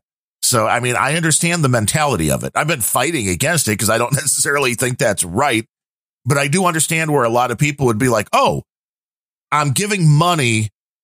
But the concept that we're giving the show away free, and No Agenda does the same thing, and a lot of shows work on that model. There's a lot of people that go, well, by me donating, I'm not getting anything in return. I'm just sending you money, but I still get the same stuff coming to me. And that's true. Where Carl, with that concept of bonus episodes. What you're getting, by the way, is the continuation of the show. Yes. In aggregate, if nobody donated to a show, if nobody donated to No Agenda, I guarantee Adam and John would not be doing it. If nobody donated to Grumpy Old Ben's, we'd probably cut back to only when I needed to rant, which means that there might actually be more content and you'd have to listen to. Yeah. We're going 5 days a week, everybody. How you doing? But it is something that is that needs to be explained every now and then to people why you're actually giving the money. It's not because, yeah, you're getting it all for free, but this is a try before you buy kind of a concept. And if you like the content, then you should be sending something to the producers. And it doesn't have to be a large amount. I know the large amounts always get the fanfare. No Agenda, especially, where you get your notes read and you get, titles and things like that. And I understand the large amounts seem like they're the most exciting thing, but I can tell you that's great. But somebody that's coming in with $5 a month, each and every month for years, that all adds up. And more people. That's what Adam and John refer to as a sustaining donation. Yes. And they are the most valuable. Really. I mean, not from a single time perspective, but the big lump sums are awesome, but the ones that are really counted on, because when you're doing something like this, the podcasts, it's up and down. You're going to have good shows. You're going to have bad shows. You're going to have good days. You're going to have bad days. But the ones that are $5 every single month, every single show, whatever, are those are the ones you can count on. You're like, I keep coming to this microphone because I always hope for a big $300 donation to Grumpy Old Ben's, but the $5 ones are, somebody looks at this and is still getting value out of it. So we'll keep doing it. Yeah, I'm waiting for the Insta Guru, and we'll get to some experts today. Let's just finish up this Twitter story with the other things they announced besides, hey, we're going to let you charge for things, whatever that may be. It's still kind of in the planning stages, I think. They're also bringing something out called groups, which I think is just going to make it way easier to cancel people because you could have, like, let's start a no agenda group on Twitter. Don't do that. If you're conservative at all, do not start a group like Donald Trump lovers on Twitter, because then they're going to know exactly who to go cancel. I don't think the group concept on Twitter is going to work. I'm sure, again, this is a case of Twitter.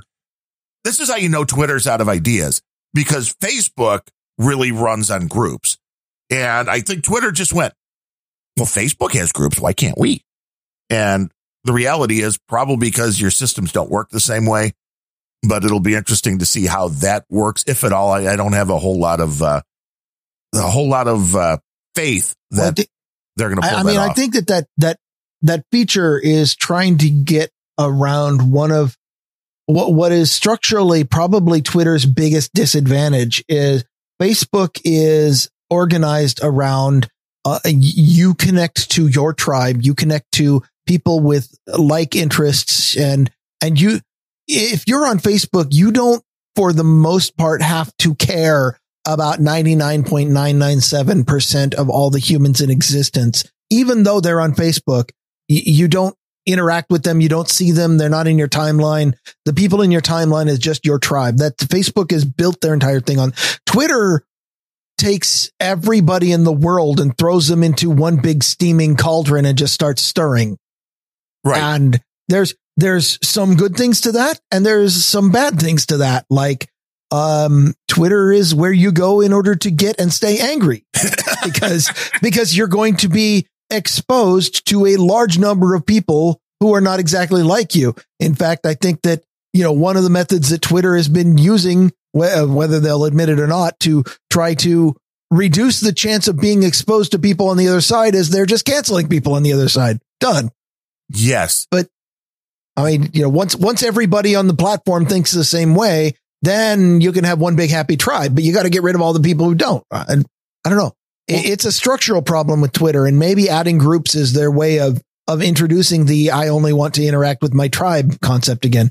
Yes. I mean, I could see where that might focus some of the topics, but they're also, speaking of canceling people, that's the other feature they're coming out with, which canceling is people is a feature. Yes, it's they're calling it a safety mode. According to one of the slides in their analyst day decks, Twitter has a description of how the toggle will work if you flip it on. Quote, automatically block accounts that appear to break the Twitter rules and mute accounts that might be using insults, name calling, strong language, or hateful remarks. Like, really? And I'm sure that they've, the people who are, they're fact checkers who are making these determinations are all extremely neutral people, handpicked from the CNN journalism pool and the Lincoln Project and the Southern Poverty Law Group and other neutral organizations like that. Yes. Yeah. Don't forget Black Lives Matter. But these detected accounts, they will detect accounts that, quote, might be acting abusive or spammy.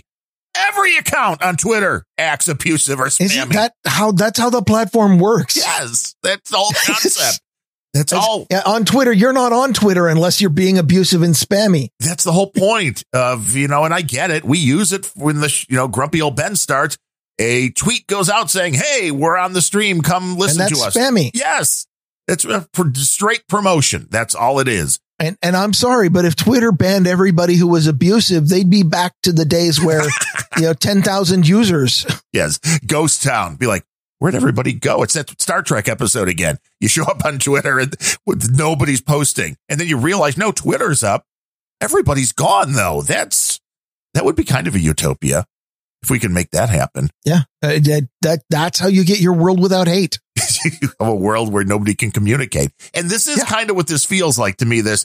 you can flip a switch and an AI will determine who shouldn't be viewable. Because, I mean, if these are and now this blew my mind, because you're saying that an AI is going to do the work to try to look for accounts that appear to be breaking the Twitter rules. It's like, well, are they or are they not? And if they are, why are they still on the platform? Why do you need another AI to do this? Or, if you're filtering out insults, name calling, and strong language or hateful remarks, again, what's left? You'll be like, why am I only getting 2 messages a day now?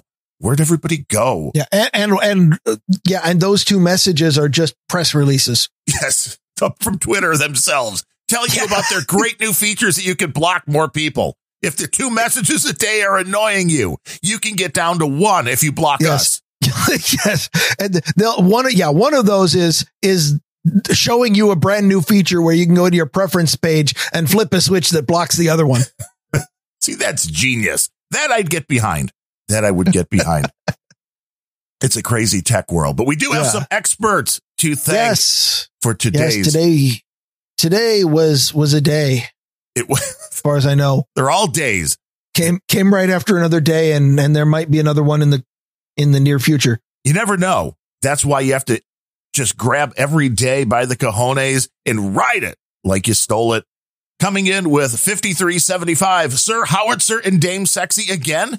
They're building up, and we appreciate their support. There's a little note that came with it. They are on a train to Guruville. Yes, they are. And the stop could be coming up sooner than they think. The note says, I was going to send you this via Bitcoin, via a Ledger wallet, but it would have cost 22% in additional miner fees to send it today. So this is another one of the big problems with the Bitcoin model still, is I didn't realize it was this bad.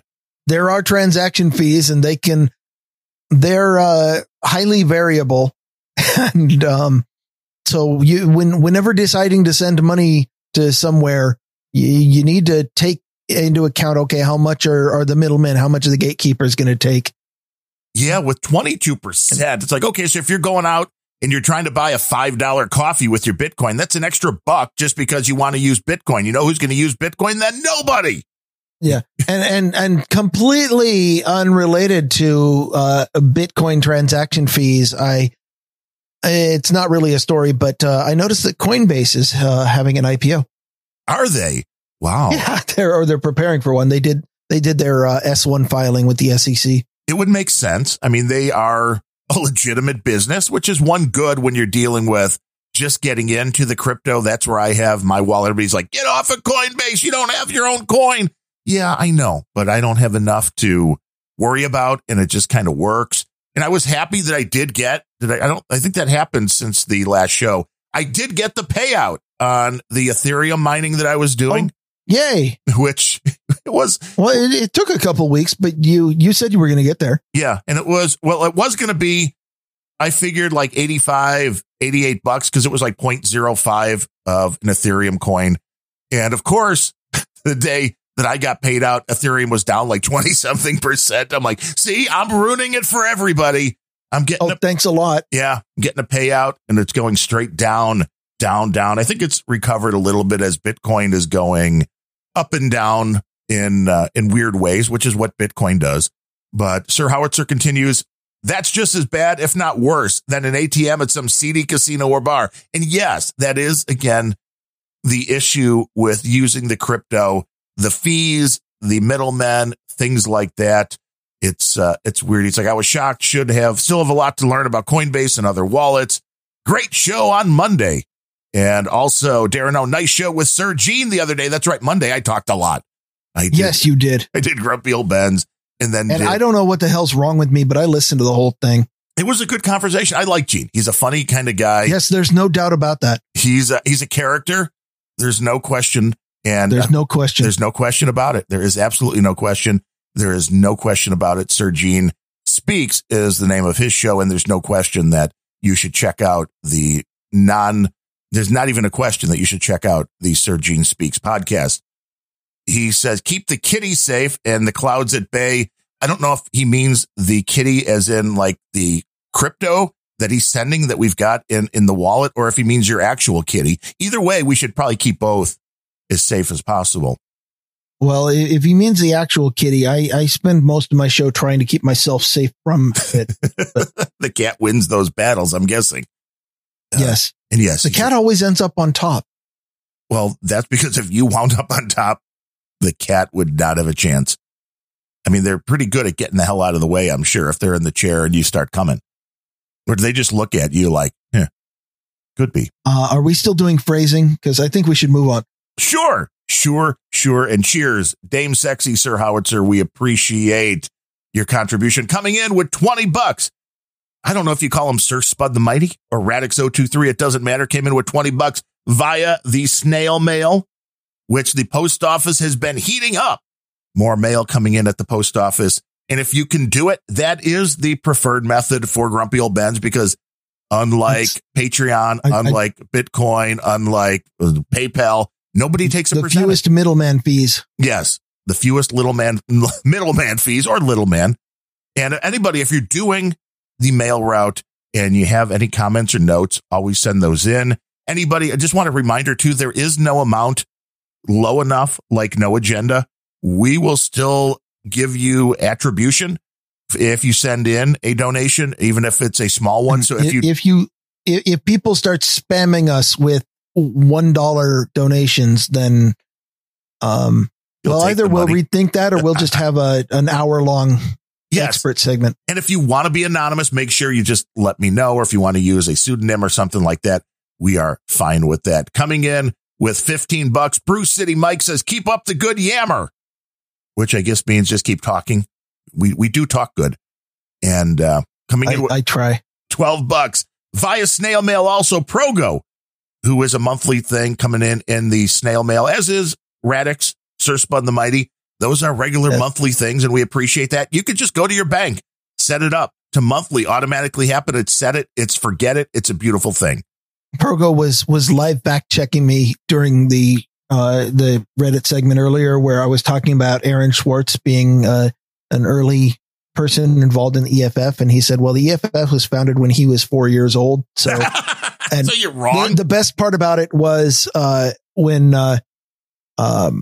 Big Sky Rider then responded and said, well, that just makes him more badass. So that's what I'm going with. The Aaron Schwartz, it founded the EFF when he was 4 years old. Prove me wrong. Yeah, that is one badass 4-year-old. And on No Agenda Social the other day, I included Progo in a thread saying he could be helpful. And then he was debating me on how he wasn't helpful. So that was entertaining as well. See, that's what I like about Progo, his ability to take any side of an argument. Yes. Progo's a really nice guy. He'd be more than happy to help you. And Progo's like, I'm not a nice guy and I don't want to help anybody, which I can respect that. Yeah, I can relate. Coming in with $10, a dude named Kyle saying, keep on rocking in the free world. And that's what we do here and on the No Agenda Rock and Roll pre-show, available on Thursdays and Sundays, where the Grumpy Old Bens is available Mondays and Fridays. So, I mean, there's a lot of days you can find me on the stream. Coming in with $10, Herb Lamb, who says, don't know if it matters, but I start listening to your show because a recorded episode was on after a No Agenda live stream. See, it's perfect marketing to have Grumpy Old Bens coming on after No Agenda, because the No Agenda community can hear us. They hear our voices right after Adam and John, and they're like, hey, these guys are nuts. We want to hear more of this. I mean, that's, I think, what drags them in. And or it's like an exquisite train wreck where you just can't look away. Kind of. We like exquisite. Either way, welcome on board. Yes, he says, having said that, I don't know if it matters whether the show is live. I rarely listen to the live stream. We were talking about that. Like, does it matter if the show's live? If it's not, a lot of people like to be in the troll room and interact. Some people don't care. Either way, we're glad you're listening. I still think that we should try doing a live show after. I don't know if it needs to be Grumpy Old Bens, but I'm, way back in the day, we were talking about a show called Pod 33, which was going to be the same thing. I feel like the slot right after No Agenda is prime for some kind of community based live thing. And it doesn't have to be Grumpy Old Bens, but it definitely needed to have more preparation than we gave it when we tried to do it last week. I mean, Sir Matt Yu suggested a show right after No Agenda, which was called Why Adam and John Were Just Wrong. And that could just go on after No Agenda, and everybody can call in and say why they thought whatever just was talked about on the show was completely incorrect. So I thought that was a good idea, Sir Matthew. He doesn't remember that. He must have been drinking heavily when he said it, or I may have just made that up. I mean, I had the same idea, but it wasn't specific to any one show. Yes, it's just the post show. No matter what you just heard, call in and interact. Herb Lamb continues that says the note, since Rush is no longer with us, I'll probably listen to your live shows more frequently now. I might be the only crossover producer listener. I love the show, by the way. Keep up the excellent work. And he also suggested otherworldly meatloaf by making it in a smoker. So I need to build a smoker, or more likely I need to have somebody come build a smoker on my patio. Yeah. How far is it from Fletcher to Chirac? It's Carolyn's closer. Show you. Yeah. Okay. Yeah. Carolyn's way closer, but they can meet in the middle kind of. And then we can build a smoker and figure out how to do that. But the comment about Rush hit me because this is what Adam has been saying. And we're lucky we're on at the same time. And I don't know if Adam even realizes that Limbaugh's time slot is the no agenda time slot. It starts at noon Eastern time was the normal Limbaugh time. And that just works perfectly, I guess, for Grumpy Old Bens to be in that timeline, because Adam's concept was somebody should be doing that time slot 5 days a week. He did say that. I had no idea what the time slot was. It's our time slot. We're doing it. He's doing it. We're doing it. The only days the days that are still left, I guess, would be Tuesday, Wednesday, and to fill out the week. Yeah, Tuesday, Wednesday, and Saturday still don't have anyone live in that time slot. So, hey, community, get on this. If somebody needs to stream live, start spewing. And coming in at $5 a monthly donation from our buddy Truck Driver, who this is a snail mail also, which we appreciate. And it was a 3-way split between Grumpy Old Bens, Random Thoughts, RANDUMB, thoughts.com, and the Rock and Roll Pre-Show. And he got an executive producership over at Random Thoughts. That was a bonus. But we appreciate the support. We appreciate you listening. I love knowing that people are out there on the nation's highways speeding down while listening to the Rock and Roll Pre-Show. That still is wild to me. It's great with the podcast. They're recorded. You're listening to it at some other point, or you could be listening live. But the music thing, knowing you're putting music on and somebody is just cruising down a highway and listening is just really weird, because that was something that we couldn't do when we were kids. I have a hell of a lot of respect for people who those highways are the arteries of the economy, and I guess that makes the trucks the red blood cells. I don't know if that's where I want to go with that. They got to move all this stuff around. But, I've got a hell of a lot of respect for the people who keep goods and goods flowing back and forth, because if they ever stopped, during the Antifa riots, when truck drivers all over were saying, well, we're not going to deliver anything to anybody who disbands their police department. And that would shut down a city pretty damned effectively if they did. I had briefly, a long time ago, I briefly considered that it would be fun to be in a career like that, but I had two problems. One was that software was far more lucrative, and the other is that I have way too much of a tendency on the road to treat myself as the instrument of somebody else's karma. Road rage. Yeah, which is not ideal for somebody driving one of those big rigs. No, everybody is happy that you could just sit home, get yourself. I've still got one hidden in a closet somewhere. One of those old wheel and pedal sets. I forget who even made them. They were big back in the day when the NASCAR games and stuff first come out. You need to just set that up, and you can turn on that American Trucker game, and you could just live out your fantasies in the safety of your own home. That's probably the safest way to go. But if you want to be an expert, if once you get $1,000 in donations, you too can be a guru, like Guru Finley, Jay Finley, Walkman of Buckeye. You can do that by taking part in the Value for Value model. Go to grumpyoldbens.com. You can click that donate button, make a one-time donation or a monthly donation through PayPal. You can use the QR code or the Bitcoin address to do the Bitcoin route, or you can use the P.O. box to go the snail mail route, where nobody takes a percentage except us. And we appreciate everybody for taking part in all of those. And we appreciate everybody for giving us your time, lending us your ear, listening to us rant, and try to bring you the best quality tech, politics, reporting, what's going on in the world and how it's related to tech. I mean, it's kind of an open net that we use, but I hope it's working. But what else do we got today? You got any other stories? I don't have much. Well, that's nothing new. Coinbase and DigitalOcean both filing their S1 to prepare for an IPO on the same day, which tells you that big internet is still a big thing. I don't know if that's much of a story. Australia officially passed the news media and digital platforms mandatory bargaining code, which is an Orwellian title of legislation if ever I've heard it. We've talked about that one a couple times. That's the Google and Facebook must pay the ABC in order to be in Australia. And did you see you were saying that wrong according to Srini? I have no recollection of that. Who's on No Agenda. So he called out you. No, I was using the official John C. Dvorak pronunciation. Yes, he called out you and Dvorak, and Dvorak's like, "What do you want, an essay?" So I don't know. I was hoping Srini would come back with yes, actually, if you wouldn't mind. The correction was, and it wasn't really clear to me which direction it was. That it was either the Australian Broadcasting Company or Australian Broadcasting Corporation. Yes, and I don't think remember. Company is wrong and corporation is correct. Well, those two words mean approximately the same thing, but they're different words.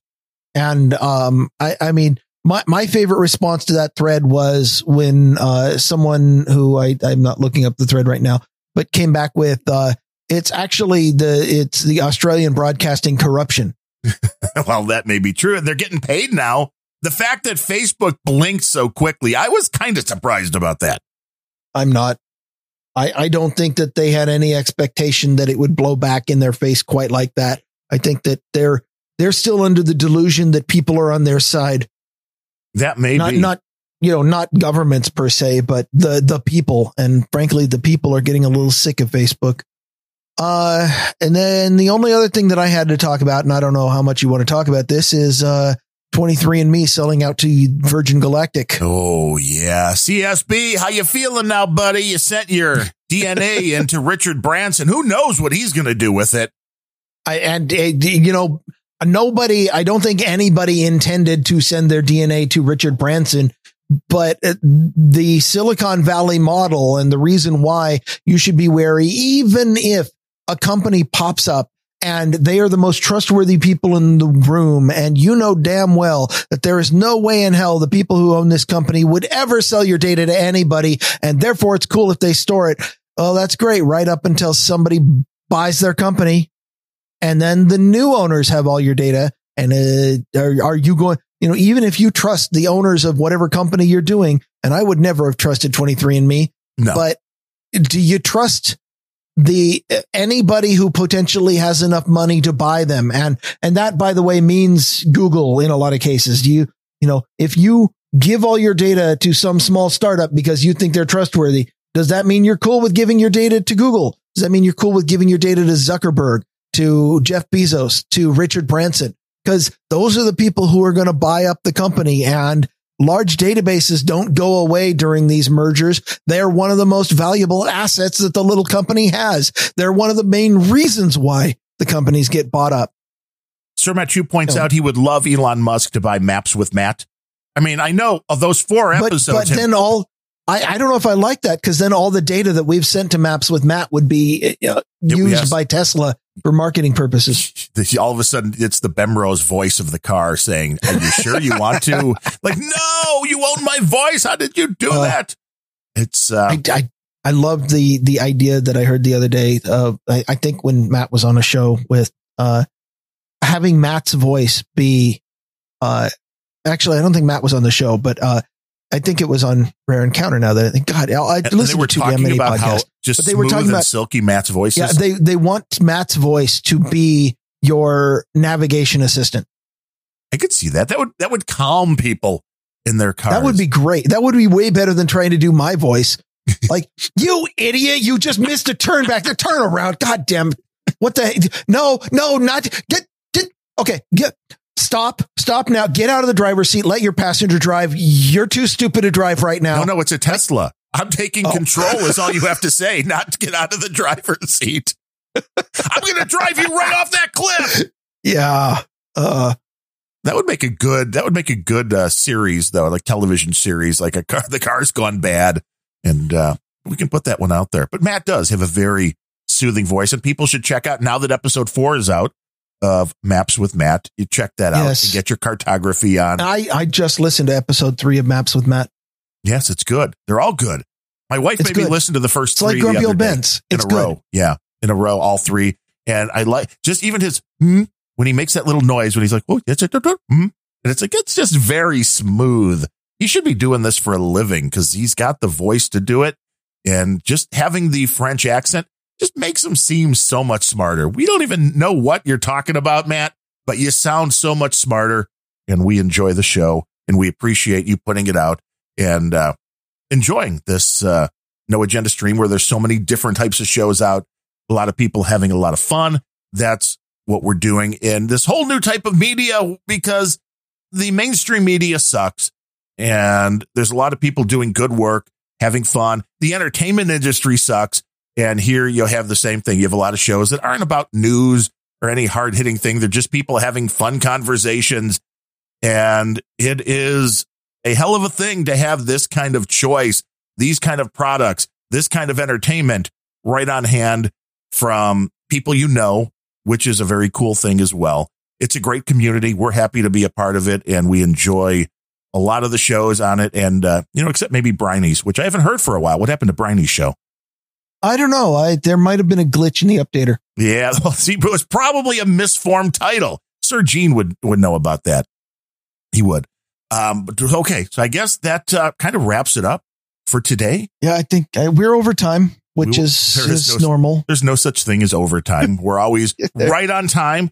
That's the beauty of podcasts. But the time limit is always the size of my bladder, which right now I'm leaking out the ears right now. So we should.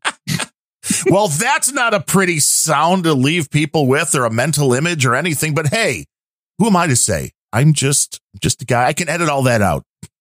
I'm not going to. You could, but you won't. Right. I could edit it out, but I'm not going to. But we will be back on Monday for another fun, exciting edition of the Grumpy Old Ben's podcast. Until then, I am Darren O'Neill, coming to you live from a bunker deep in the heart of Middle America, just outside of Chirac, where the weather is warming up and COVID is, it's here. And from America's left coast, where I became a podcaster to avoid confusion, I'm Ryan Bemrose. Ooh, to avoid confusion? But did you actually avoid confusion? It's just why I did it. I didn't succeed. Oh, you're supposed to succeed. I get it. Let's just play this ending now.